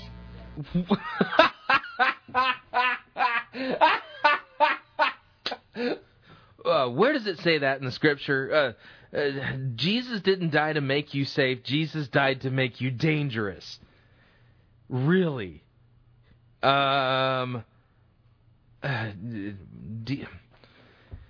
Snake oil salesman comes to mind.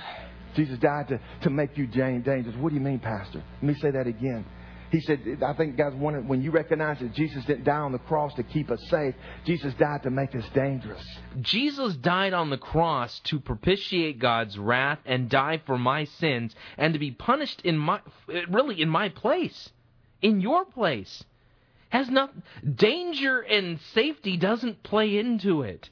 Unless, of course, you're talking about the dangers of hell, the danger of facing the wrath of God. In that case, Christ came to bring me safety, not danger.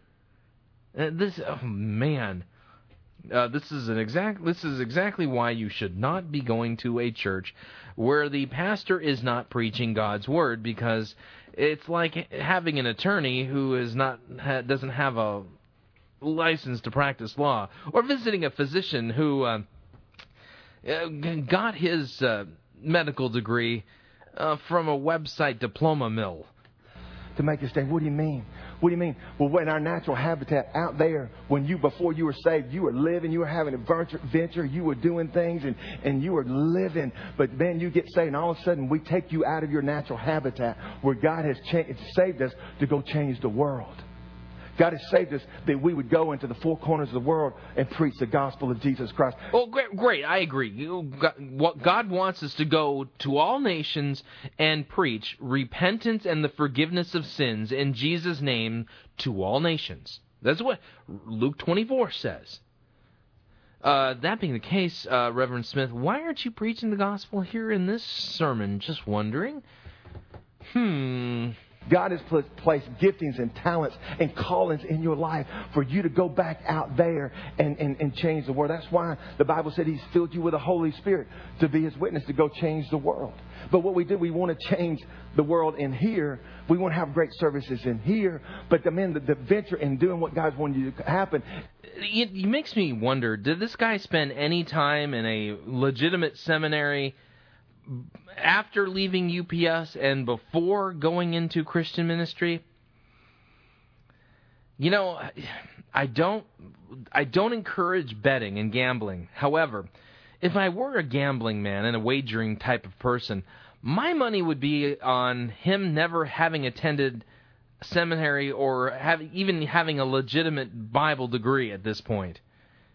And if he did go to a seminary and he did actually earn a degree in religious studies and biblical languages and things like that, then I think he probably should sue and get his money back. It's outside the walls. And so He's died to make you dangerous, to get out there in the natural habitat of where you live and do great and mighty things for God. There was a question that came across the other day that I was reading. He said, the question was, do angels yawn? You got to be kidding me. By the way, in theological circles, which I happen to run in myself, having a theological degree. But of course, I'm the world's most humble person, and I'm very proud of that. Just wanted to let you know that one of the mocking things that we talk about theologically is really dumb theological questions like how many angels can dance on the head of a needle. That is the quintessential dumb theological question. Second only to this one, do angels yawn? Oh, boy. Well, do they yawn? Well, Pastor Smith, what does the Bible say? Does the Bible say anything about angels yawning? No, it doesn't. So it's a dumb question that's not even answerable from God's Word. To guardian angels. Someone one time, many of our guardian angels are in an unemployment line up in heaven. Really, our guardian angels are up in the unemployment line up in heaven. Can you substantiate this from God's Word? I mean, you and your deep theology here. Bible backing would help. They're just waiting on you to do something dangerous so they can do something. They're begging you to do something so they can come on your behalf. Really? My guardian angel is just waiting and begging for me to do something dangerous because he's unemployed. I'm so sorry. Those of you Christians out there that are not risking everything and are not living life on the edge and have been domesticated and like zoo animals at church, apparently you're ruining the economy of the angels, and now your poor homeless guardian angel is sitting on the side of a heavenly highway with a sign up saying, "We'll guard for food."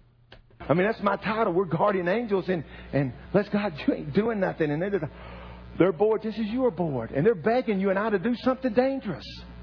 You said, Mark, you're going overboard. But see, but you look at this. I'm going to tell you something. Hear what I'm saying. I'm in the midst of what I'm sharing with you. It's going to come on. It's going to be a light bulb for some of you. This Soren Kierkegaard, I love many of his quotes. He said this. He believed that boredom is a... Soren Kierkegaard. I love many of his quotes. Have you ever read any of Kierkegaard's works, by the way?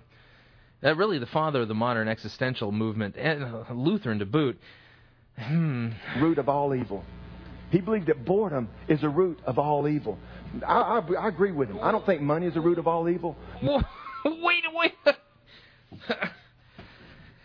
Soren Kierkegaard says boredom is the root of all evil. Okay, hang on a second here. Root and evil. Doing a Bible word search here, by the way, using my computerized Bible. I use Accordance for the Macintosh, by the way. Let's see. Root. You know what I need to find? Money is what I'm looking for. Hang on. Money. Love of money. That's what it is. Love of money. Don't know the address for this. Here we go. 1 Timothy chapter 6, verse 1. Verse 10. Paul writes, "For the love of money is a root of all kinds of evil." Notice that Pastor Smith here just quoted Kierkegaard. I doubt he's ever read any works by Kierkegaard at length. Basically saying that Kierkegaard believes that boredom is the root of all evil, and he said, "I don't believe that money is the root of all evil." Yet Scripture says, 1 Timothy chapter 6, verse 10, "For the love of money is a root of all kinds of evil." Notice that he's decided to defer, not to actually preach the Bible or anything that it actually says and teaches. And he's laid that aside, kind of poo-pooed it, and decided he's going to put the Kierkegaard quote higher up in the hierarchy of truth because he agrees with it. Mm-hmm. Money, we try to get money to buy adventure. We try to get money to have a title. We try to get money to go to this place, go. And none of that thing ever satisfied us because we're bored. And see, I'm going to tell you something. Hear me, this is worth writing down. You cannot simultaneously live by faith and be bored. You cannot simultaneously live by faith. Only if you redefine faith as something that has to do with living life basically on the edge, not knowing what tomorrow is going to bring. By the way, that's not the biblical definition of faith. Faith is childlike trust in Christ and Him crucified for your sins. I just want to let you see He's redefined faith. He has no concept of anything really biblical, doctrinal, or theological. And be bored. They clash like nothing that I've ever seen in my life. You can't do it. You cannot be bored living by faith. If I stood up today, in fact, I'm going to do it. People that are 30 years and younger. People, if you're 30 and under, I want you to stand up. If you're 30 and under. 30 and under. Paul, I saw you start to lie before the Holy Ghost. He'll strike you down right there. Lying to the Holy Ghost in the church. 30 and under. 30 and under. Amen. All right, I'm going to tell you something about this group. Number one, you can't even speak till you turn 31. You ain't got nothing to say. You don't have the right to say anything. No, I'm just teasing you. But I promise you, if you sit down with these guys, they operate more out of the right brain than they do the left brain. They really do. And what they do, you know what? We're losing this generation. Hear me, church. We're losing this one. Yeah, because you're not preaching the gospel. And why we're losing this one? Because they come into the church and we're tamed and we're civilized. Oh, no, we're tamed and civilized. Then we're going to lose the next generation. Would you just be quiet, put your opinions away, open up the Bible, and start preaching it? And we're caged. But on the side of them, they longing for an adventure. They longing to this. You know what, God, you just didn't save me to come here and sing Kumbaya. You saved me to come in to go change the world. And I am world changer and history maker. And I believe that where does it say in the Bible that we're supposed to go out and change the world? I thought the world part of it has to do with we're to go into the world and make disciples of all nations and preach repentance and the forgiveness of sins to all nations. Michael Phelps. In Jesus' name, by the way. It's in the spirit realm of people in this room. I believe there's Billy Graham type people in this room. I believe that there's Mother Teresa's in this room. You know, but what we do is we want to make everything safe and everything nice and everything comfortable for you. And all we do is we get you in this cage and we begin to rub on you and tame you, saying this is where you're supposed to be in this cage. Don't do nothing radical. So the next Mother Teresa, and he said Mother Teresa's plural, the next 2-3 Mother Teresas apparently are abiding at Abundant Life Church. And see, he's at this point uncaging them so that they can go out and be wild and adventurous. For Jesus. Don't get outside and you know what? You may fail and everybody's going to look at you. No. Just stay into this cage and we get you a little bit more mature. Shame on us. Now, y'all sit down. Now, the 30 and older, stand up. Stand up. Stand up. All right, look at this. The reason I want you to see we got more 30 and older than we do. You know what? Pastor Chris gave me statistics the other day. There's 20,000 teenagers in this community that ain't going to church. 20,000. Well, Mark, man, look how many North Point's got. And look how many First Redeemers got. And look how many Free Chapels got. And look how many First Baptists has got. And First Methodist and First Presbyterian got. Guys, there's 20,000 teenagers in this area that ain't going to church. And you and I'm not leaving you out 30 years old. But you and I have got some things to do. As you and I have got a thing to do. I want you to sit down. I was going to get on you a whole lot more than that, but I'm afraid y'all get up and walk out on me, and y'all my givers. No, I'm just teasing. But you look at that. You begin to think. You know, many. I'm telling you right now by the Spirit of the Lord. I know if I sit down with most of you, that those that stood up the second time, you're bored. You're bored with church. You're bored with life. And I know that, and so I want to be... Yeah, I'm definitely bored with this sermon because I ain't learning nothing about God's Word. You going to get to it at all, by the way, there, Reverend Smith? Begin to get you to begin this mold of really living by faith. Get something out there that you believe that God has placed on the inside of you, and bless God going for it. You know that... What did that sentence mean? I have no idea what that just meant. And see, he's defined living by faith as living an adventurous, pretty much reckless life. You know the old saying, no guts, no glory? We use that a lot in sports. No guts, no glory. Listen, if you ain't got the guts to step out on what God's placed in your heart, then you're robbing Him of His glory. Well, if my subjective feelings then are the way of verifying or learning the truth, God's pretty much placed it on my heart to, be a dad, be a father, be a husband, work for a living, earn a paycheck, that kind of thing. Do something as adventurous as, on a Saturday afternoon, go and play around to golf. When my kids are around, go and play Frisbee golf with them. That's what He's laid on my heart. Nothing adventurous there. If you ain't got the guts to step out and the courage to step out on what God's placed in your heart, the dream, then you're robbing God of His glory. And can you substantiate that glory-robbing theory with any passage of Scripture? One would be nice.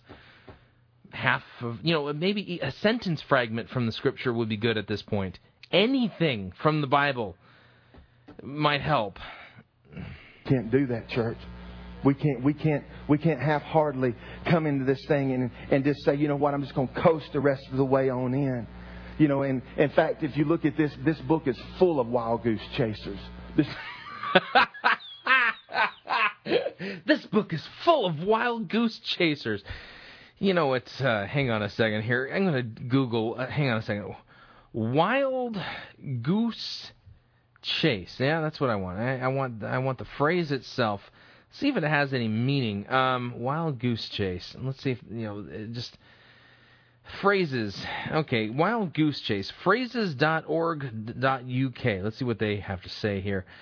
Wild goose chase, meaning a hopeless quest. Origin. This phrase is old and appears to be one of the many phrases introduced to the language by Shakespeare.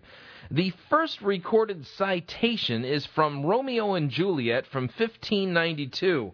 Romeo, switch and spurs are all cry a match. Mercutio, nay, if thy wits run the wild goose chase, I have done, for thou hast more of the wild goose in one of thy wits than I am sure I have in my whole 5. Our current use of the phrase alludes to an undertaking which will probably prove to be fruitless.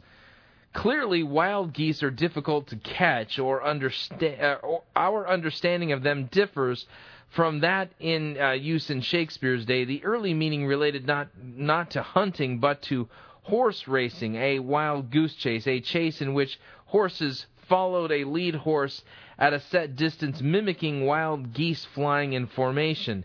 The equine connection was referred to in another early citation just 10 years after Shakespeare's, Nicholas Breton's The Mother's Blessing from 1602, esteem a horse according to his pace, but loose no wagers on a wild goose chase. So here we've got Pastor, the Reverend Mark Smith, talking about all the wild goose chasers out there. And the irony of this is just absurd. The book is full of people who are wild goose chasers. And you and I get to read their story. Many of you get to read what they did by faith. And we get to read about it. But you realize that God wants to do the same thing through you and I, the author and the perfecter of our faith. He wants to write His story through your life. Really? He wants to write His story through your life. Passage would be good. Bible fragment, anything from so. We're like almost halfway through with the sermon. He has yet to get into God's Word, but he sure does like that wild goose chase. He wants to write His story through mine and your life. Just as we read about in here. We read about Paul. We read about Timothy. We read about, we don't read about Heather. But let me tell you what God did through Heather. Well, we don't read about Laquita in here. But let me tell you what God did through Laquita. Oh, Janie and Chris, y'all have only been saved. Stop talking about Heather and Laquita and start preaching the Word. The biblical authors. A few times. Man, he's so excited about his pen he's got out with you guys. Because y'all are just ruthless and crazy enough to do what he said. But he's wanting to write his story through your life. Christian, you're young. You're full of faith. You got passion. You got passion. But you know what he gets to do? This is what's so neat about God. As much as he wants to do great and mighty things through our life, and he's got a canvas of our life, a blank canvas, he gives you the brush and says, paint what you want out of life. Paint what you want out of life. Where's this canvas brush thing mentioned in Scripture? Anywhere? I'll get behind it. Paint what you want out of your life. Well, a lot of us get the brush in our hand. There was a story about this Madonna of the future, and the story is that she was an artist, and that she committed her life to one painting. One painting. And when she died, everybody was excited to see that one painting that she had committed her life to.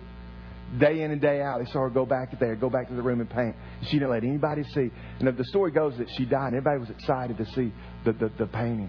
Well, they go rushing into the room. They pull the thing off the canvas. There's nothing painted on the canvas. Nothing was painted on the canvas. And nothing will change in mine in your life until we take the first step. You may have the potential of Michael Phelps. You may have the potential of Billy Graham. And until you take the first step and begin to paint upon the canvas of your life, you'll get to the end of your life. You know what? And you may try to do a whole lot of other things. But until you fulfill the passion that God has placed in your heart, you're not going to be satisfied. But it's... Oh, for heaven's sakes. You know, Augustine, I think, wrote about the God-shaped hole in man's heart. Now, apparently, it's not a God-shaped hole. It's a purpose-shaped hole. And you're not going to be satisfied until you discover that purpose and live that dream for your life. Give me a break. Start somewhere by taking the first stroke of the painting and begin to paint, whatever you want, whatever you believe in God out of your life. And so I looked at that and you said, well, Mark, what's the big deal? You preach, you go to India, you go to the Philippines, you go to the bridges, the jail, those kinds of things. Here we go, preaching about himself again. Do those things. Look, we'll help you and we'll cheer you on. Attaboy. But you know what? I'm going to tell you something. What is the seriousness of your life and my life if we don't step into what God's called us to do? Listen, when you lack the courage to chase the wild goose, the costs are staggering.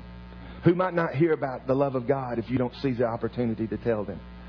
Yeah, funny that you would ask that question. How come you're not telling people about the love of God? I just wanted to point out the fact that you're telling people that they need to chase the wild goose and, maybe go tell people about the love of God, but you're not telling anybody about the love. You're not even telling anybody about anything the Bible says at this point. This entire sermon, for lack of a better way of putting it, is pure mythology. We could also say that it's really a complete man-made mythological fairy tale, vis-a-vis, a fractured fairy tale. This whole chase the wild goose thing, it ain't in the Bible.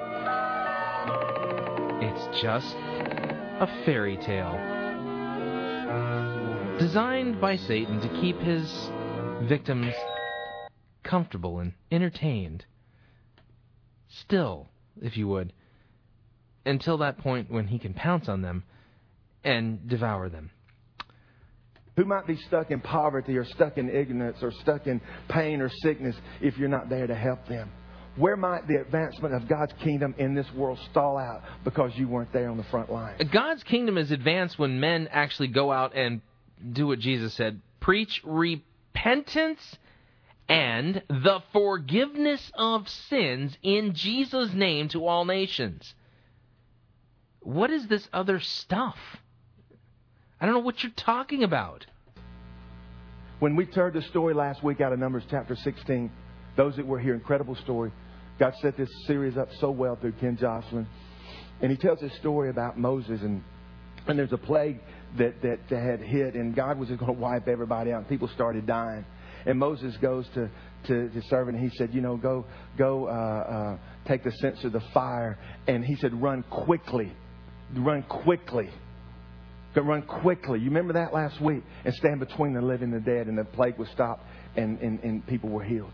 Guys, what we've got to do in this hour that we're in, guys, we can't be lethargic. We can't be complacent. But God has called this church to literally stand between the living and the dead. The living and the dead.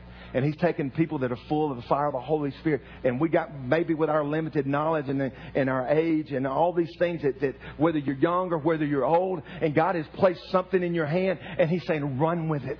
Run with it. Stand between the living and the dead. Go make a difference in this world. And make a difference in the world.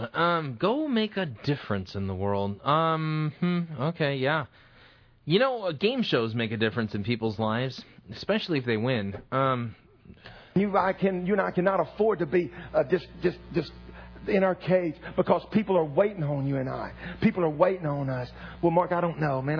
Where's the scripture? Man, you ain't even shared any scriptures. We'll do that. Let's go to one. Yeah. Whoops. Yeah, you might want to, bring out the Bible. You maybe baptize your sermon with a little bit of scripture. Can't wait to hear how you're going to twist it, though, because we've already seen what you're capable of doing here in the scripture twisting category. Mark chapter 10. Mark chapter 10. It's an incredible story. All the ones in the Bible.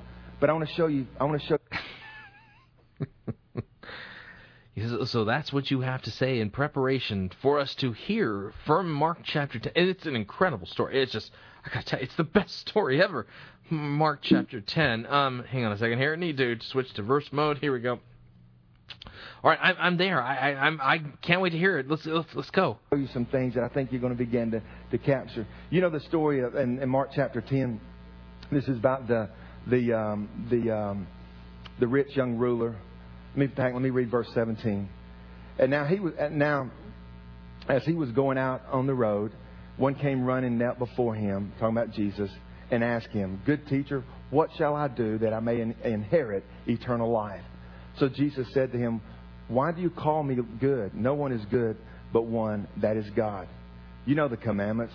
Do not commit adultery. Do not murder. Do not steal. Do not bear false witness. Do not defraud. Honor your father and your mother." And this is what and he answered and said to him, "Teacher, all these things I have kept from my youth." And look at verse 21. And Jesus, looking at him, loved him and said to him, "One thing you lack. Go your way and sell whatever you have. Give to the poor, and you will have treasured in heaven. Come, take up your cross and follow me." Man, a sad verse is verse 22. But he was sad at this word and went away sorrowful, but he had great possessions. Well, what we always think, and you do and I do too. Hold on a second. I want to point something out here. He's read the passage to us. Now comes the interpretation. This is one of the more difficult passages to interpret. Because in order to interpret it correctly, you must understand the proper distinction between God's law and the gospel.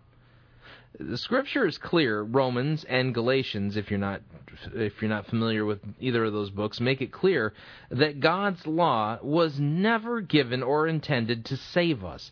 The primary purpose of God's law is to show us our sin, is to show us and give us knowledge of our sin. Okay, read Romans chapter 3 in context, and you'll see what I'm talking about here. So, when we come to Mark chapter 10, verses 17 through 22, we've now got a passage where the proper understanding of law and gospel from other passages of Scripture are going to give us the key to unlocking this. Let me read the passage. "And as he," that's Jesus, "was setting out on his journey, a man ran up and knelt before him and asked him, 'Good teacher, what must I do to inherit eternal life?'" Okay, if you understand law and gospel properly, you already detect that there is a problem with the question. Inheritance is not something that you earn. Okay? Let's go back to my Donald Trump analogy. Let's say for whatever reason Donald Trump decides that he's going to adopt me as his son. And so I become an heir of the Trump fortune. Okay? Have I done anything to earn that inheritance? No, not at all. In fact, it's all a gift, and the only thing that needs to happen in order for me to receive the inheritance is for Trump to kick the bucket. Die, if you would. So inherit eternal life. He does understand correctly that eternal life is something that is an inheritance. Already we've got a problem, though, because he's somebody who doesn't understand the depth of his sin, because he's asking a question as to what he must do to inherit a gift. See the problem? We continue. Verse 18, Jesus said to him, "Why do you call me good? No one is good except for God alone." Jesus already beginning to help him sort some things out here. You know the commandments. Do not murder, do not commit adultery, do not steal, do not bear false witness, do not defraud, honor your father and mother. Now, by the way, I want to point something out here. Every one of the commandments that Jesus lists off are commandments that have to do with our relationship to other human beings. The second table, if you would. First table of the Ten Commandments has to do with our relationship with God. Ironic here, a little bit telling, that Jesus here begins by pointing out that no one is good except for God alone, which is a veiled allusion to Jesus' own deity. And then when Jesus lists off the commandments, he clicks off the second table, not the first. Okay? This man's problem, though, his real sin, his idol, sits in the first table, not the second. So what's his reply? And he said to him, "Teacher, all of these I've kept from youth." It's baby stuff. You know, I haven't murdered anybody, I haven't committed adultery, I haven't stolen, I haven't lied or defrauded, and I honored my father and mother, right? So he's thinking he's set, okay? So Jesus is now going to backdoor him, so to speak, regarding the first table problem that he has, and that's idolatry. Jesus, looking at him, loved him, said to him, "You lack one thing. Go sell all that you have and give to the poor, and then you will have treasure in heaven, and come follow me." Disheartened by the saying, he went away sorrowful, for he had great possessions. You see, his money, his possessions, was his God. He didn't truly fear, love, and trust in God above all things. So our pastor here, he's read the passage correctly, but has he interpreted it right? Well, let's find out. I said, Lord, you ask an unrealistic thing for that guy to do. You asked that guy to sell everything he had. The cage for this rich young ruler was his finances. His finances was his cage. No. His finance wasn't his cage. It was his God. It was his idol. Again, this pastor has no clue how to properly interpret God's word. God knew that. He said, go sell everything that you have and come follow me. And so a lot of times we... And no, that was not Jesus' invitation for him to come on the adventure of a lifetime. Our brain over here, our analytical brain, begins to feel the sorrow of that guy. Well, Mark, he was a good person. He obeyed all the commandments, and he did all these things, and he asked him to give up everything he had. That's just not fair. But you know what we fail to appreciate is the offer that Jesus put on the table. Follow me right now. We fail to realize the offer that Jesus put on the table. What do you mean, Pastor? He said, take up your cross, come and follow me. You're talking about an internship. Following the Son of God. But you know what he said? His identity was in his wealth. And I'm not against wealth. I'll deal with that in just a minute. But he was in that cage of finances. And God was calling him out of the cage of finance to live a life with purpose. But he chose to retreat back in. No, Christ was calling him to confess his idolatry. Repent of his sin. Then he goes to these 12 uncivilized, uneducated fishermen. And he comes across them and says, come follow me. I'll make you fishers of men. And you know what those guys did? They followed him. They left their nets and they left what they did. And they followed the Son of God. Listen what they got to do. They were there when he turned the water into wine. They were there when he called Lazarus. Yeah, listen, because they decided to go with Jesus on this grand adventure. Listen to all the adventurous things that they got to do. They got to be there when Jesus turned water into wine, when he raised Lazarus from the dead. Wow! And then they were all murdered and martyred, except for one. Come forth out of the tomb. They were there when the woman had been bent over for years and years and years comes by and her back is straight. They were there when the funeral procession came by and this mother had lost her only son and they're just pounding around with the Son of God, and Jesus said, watch this. And he goes there and he touches his coffin and the person was raised from the dead. They were there. They were there when he did the Sermon on the Mount. They got to hear it firsthand. You talking about living. You know what the theologians say back then? That most people never traveled out of a 35-mile radius of where they grew up. Oh, man. So the way we properly understand the stories in the Scripture is that the apostles were on a grand adventure and they got to travel outside of their little hometown.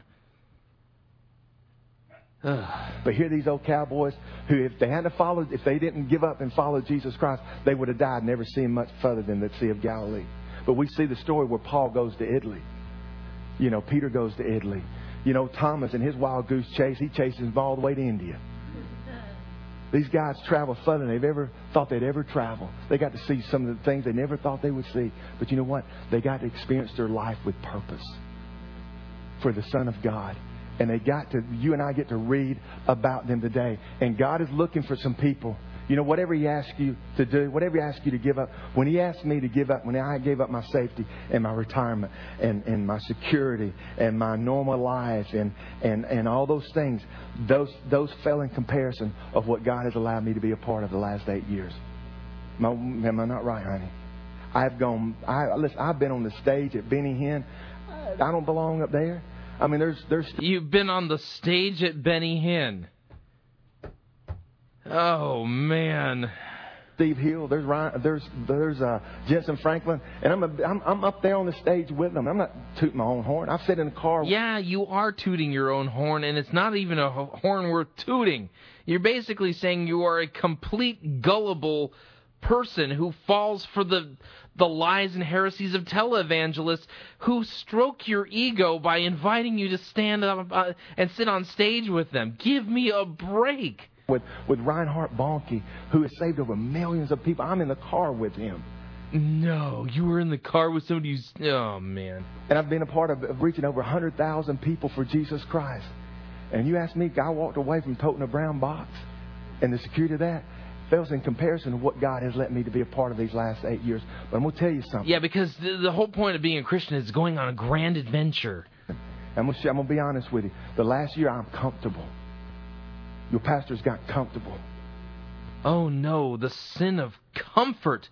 He has been engaging in the sin of comfort. He's gotten comfortable.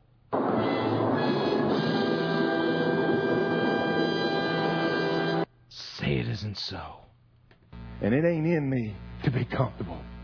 It ain't in me to live a life on cruise control. I can take my 150 people and we play nice church the rest of the way. But God didn't call me from UPS, guys, just to get comfortable and get a good paycheck coming in and just cruise this last 20, 30, 40, 50 years that I'm on this earth. God did not save me and call me, guys, just to put my life on cruise control and be comfortable. God's called me to change the world. God's called you to change the world. Oh, man. You know, a sure way to guarantee that you won't change the world is to think that you've been sent out to change the world.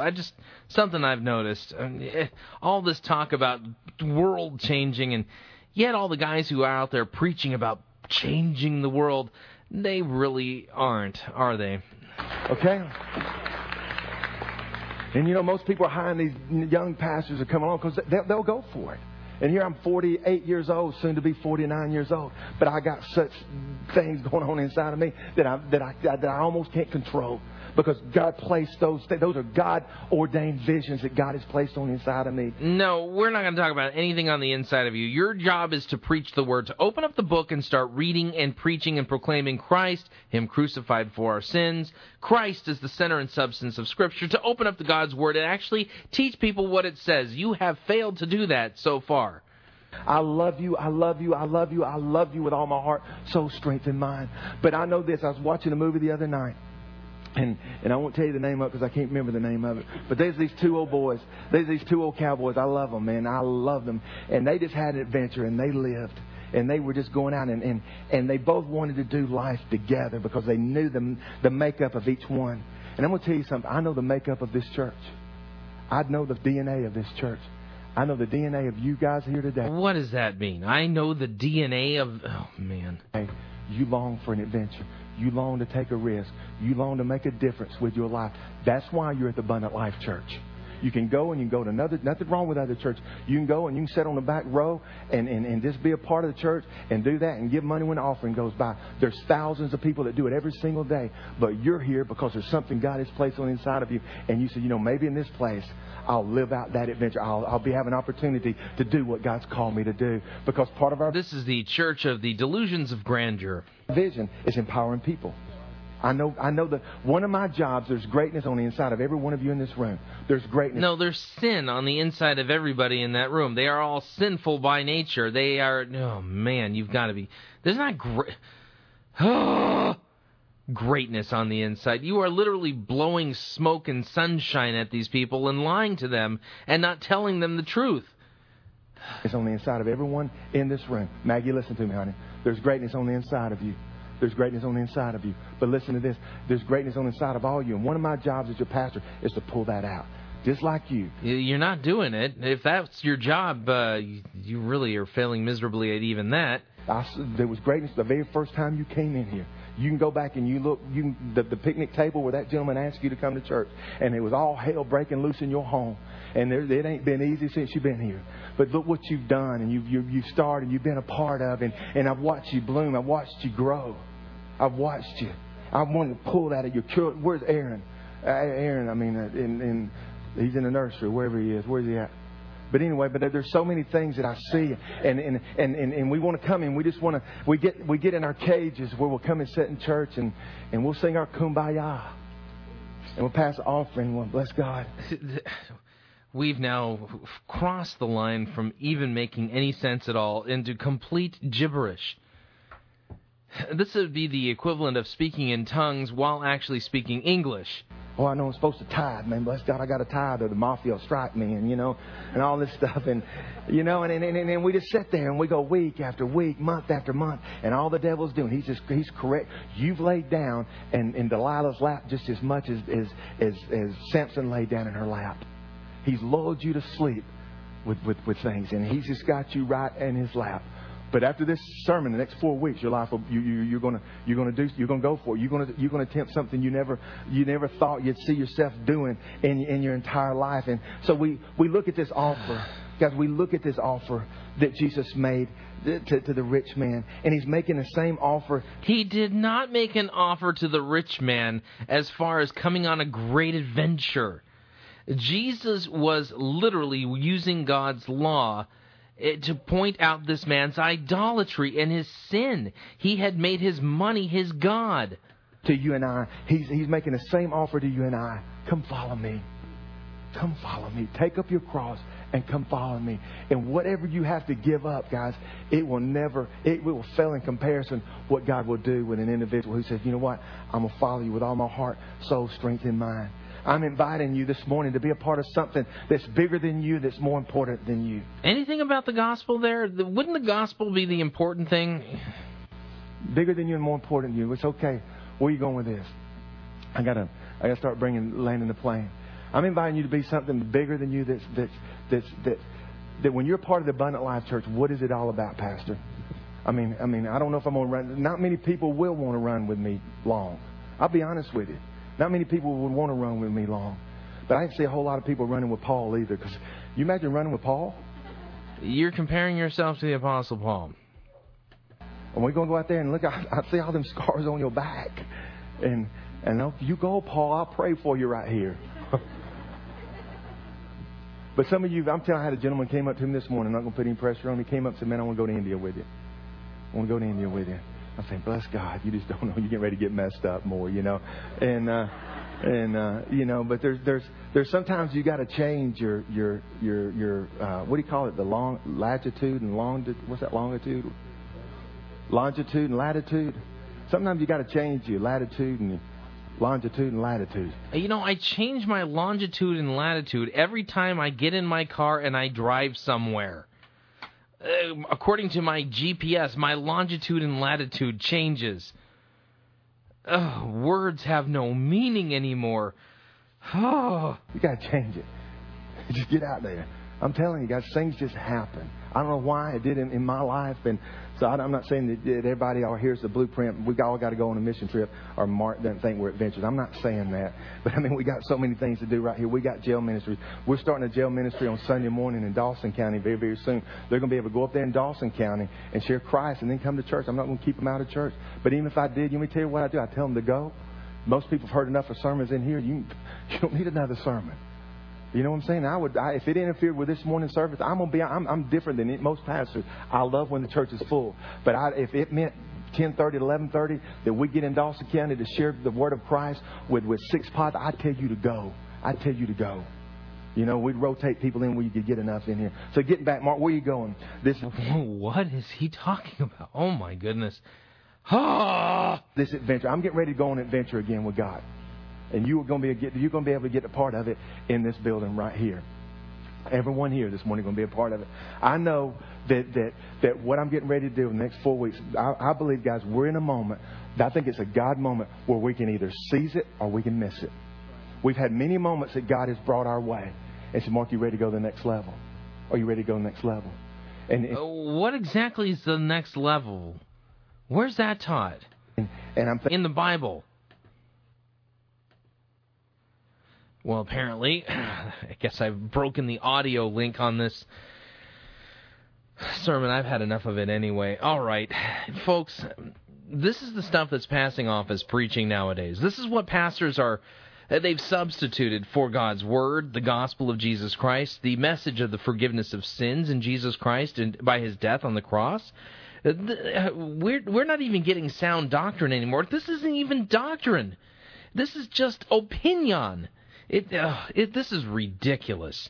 Apparently, churches are now on wild goose chases, and unfortunately, again, if you listen to Fighting for the Faith, and you've listened to any of our sermon reviews, these are not the out of the ordinary sermons. These are pretty much the common, everyday grassroots sermons that are being preached around the country and the world nowadays. And the state of preaching in America and around the world and evangelicalism is completely in tatters, completely messed up.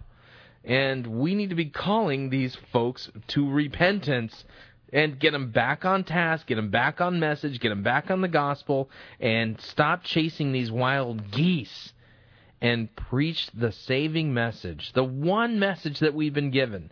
Not too hard. Go and proclaim repentance and the forgiveness of sins in Jesus' name to all nations. Real simple. And yet, it's the one thing you can't find, the one message you cannot find. Well, sadly, we're at the end of another edition of Fighting for the Faith. I want to remind you that Fighting for the Faith is listener-supported radio, which means that we depend on you in order to pay our bills so that we can continue bringing Fighting for the Faith to you. You can support us a couple of ways. One, by visiting fightingforthefaith.com, which is also the home of our archives, and click on one of our friendly yellow donate buttons that allows you to send your gift in instantaneously and do so securely online. Or you can make your gift check payable to Fighting for the Faith and send it to Post Office Box 508, Fishers, Indiana, zip code 46038. Oh, man. If you'd like to email, that has got to be one of the dumbest sermons I've ever heard. If you'd like to email me, you can. Talkback at fightingforthefaith.com, or you can look me up on Facebook or Twitter. My name on Twitter is Pirate Christian, and I send out subversive microblogging tweets on a regular basis. Until next time, may God richly bless you in His mercy and grace won for you by Christ's death on the cross.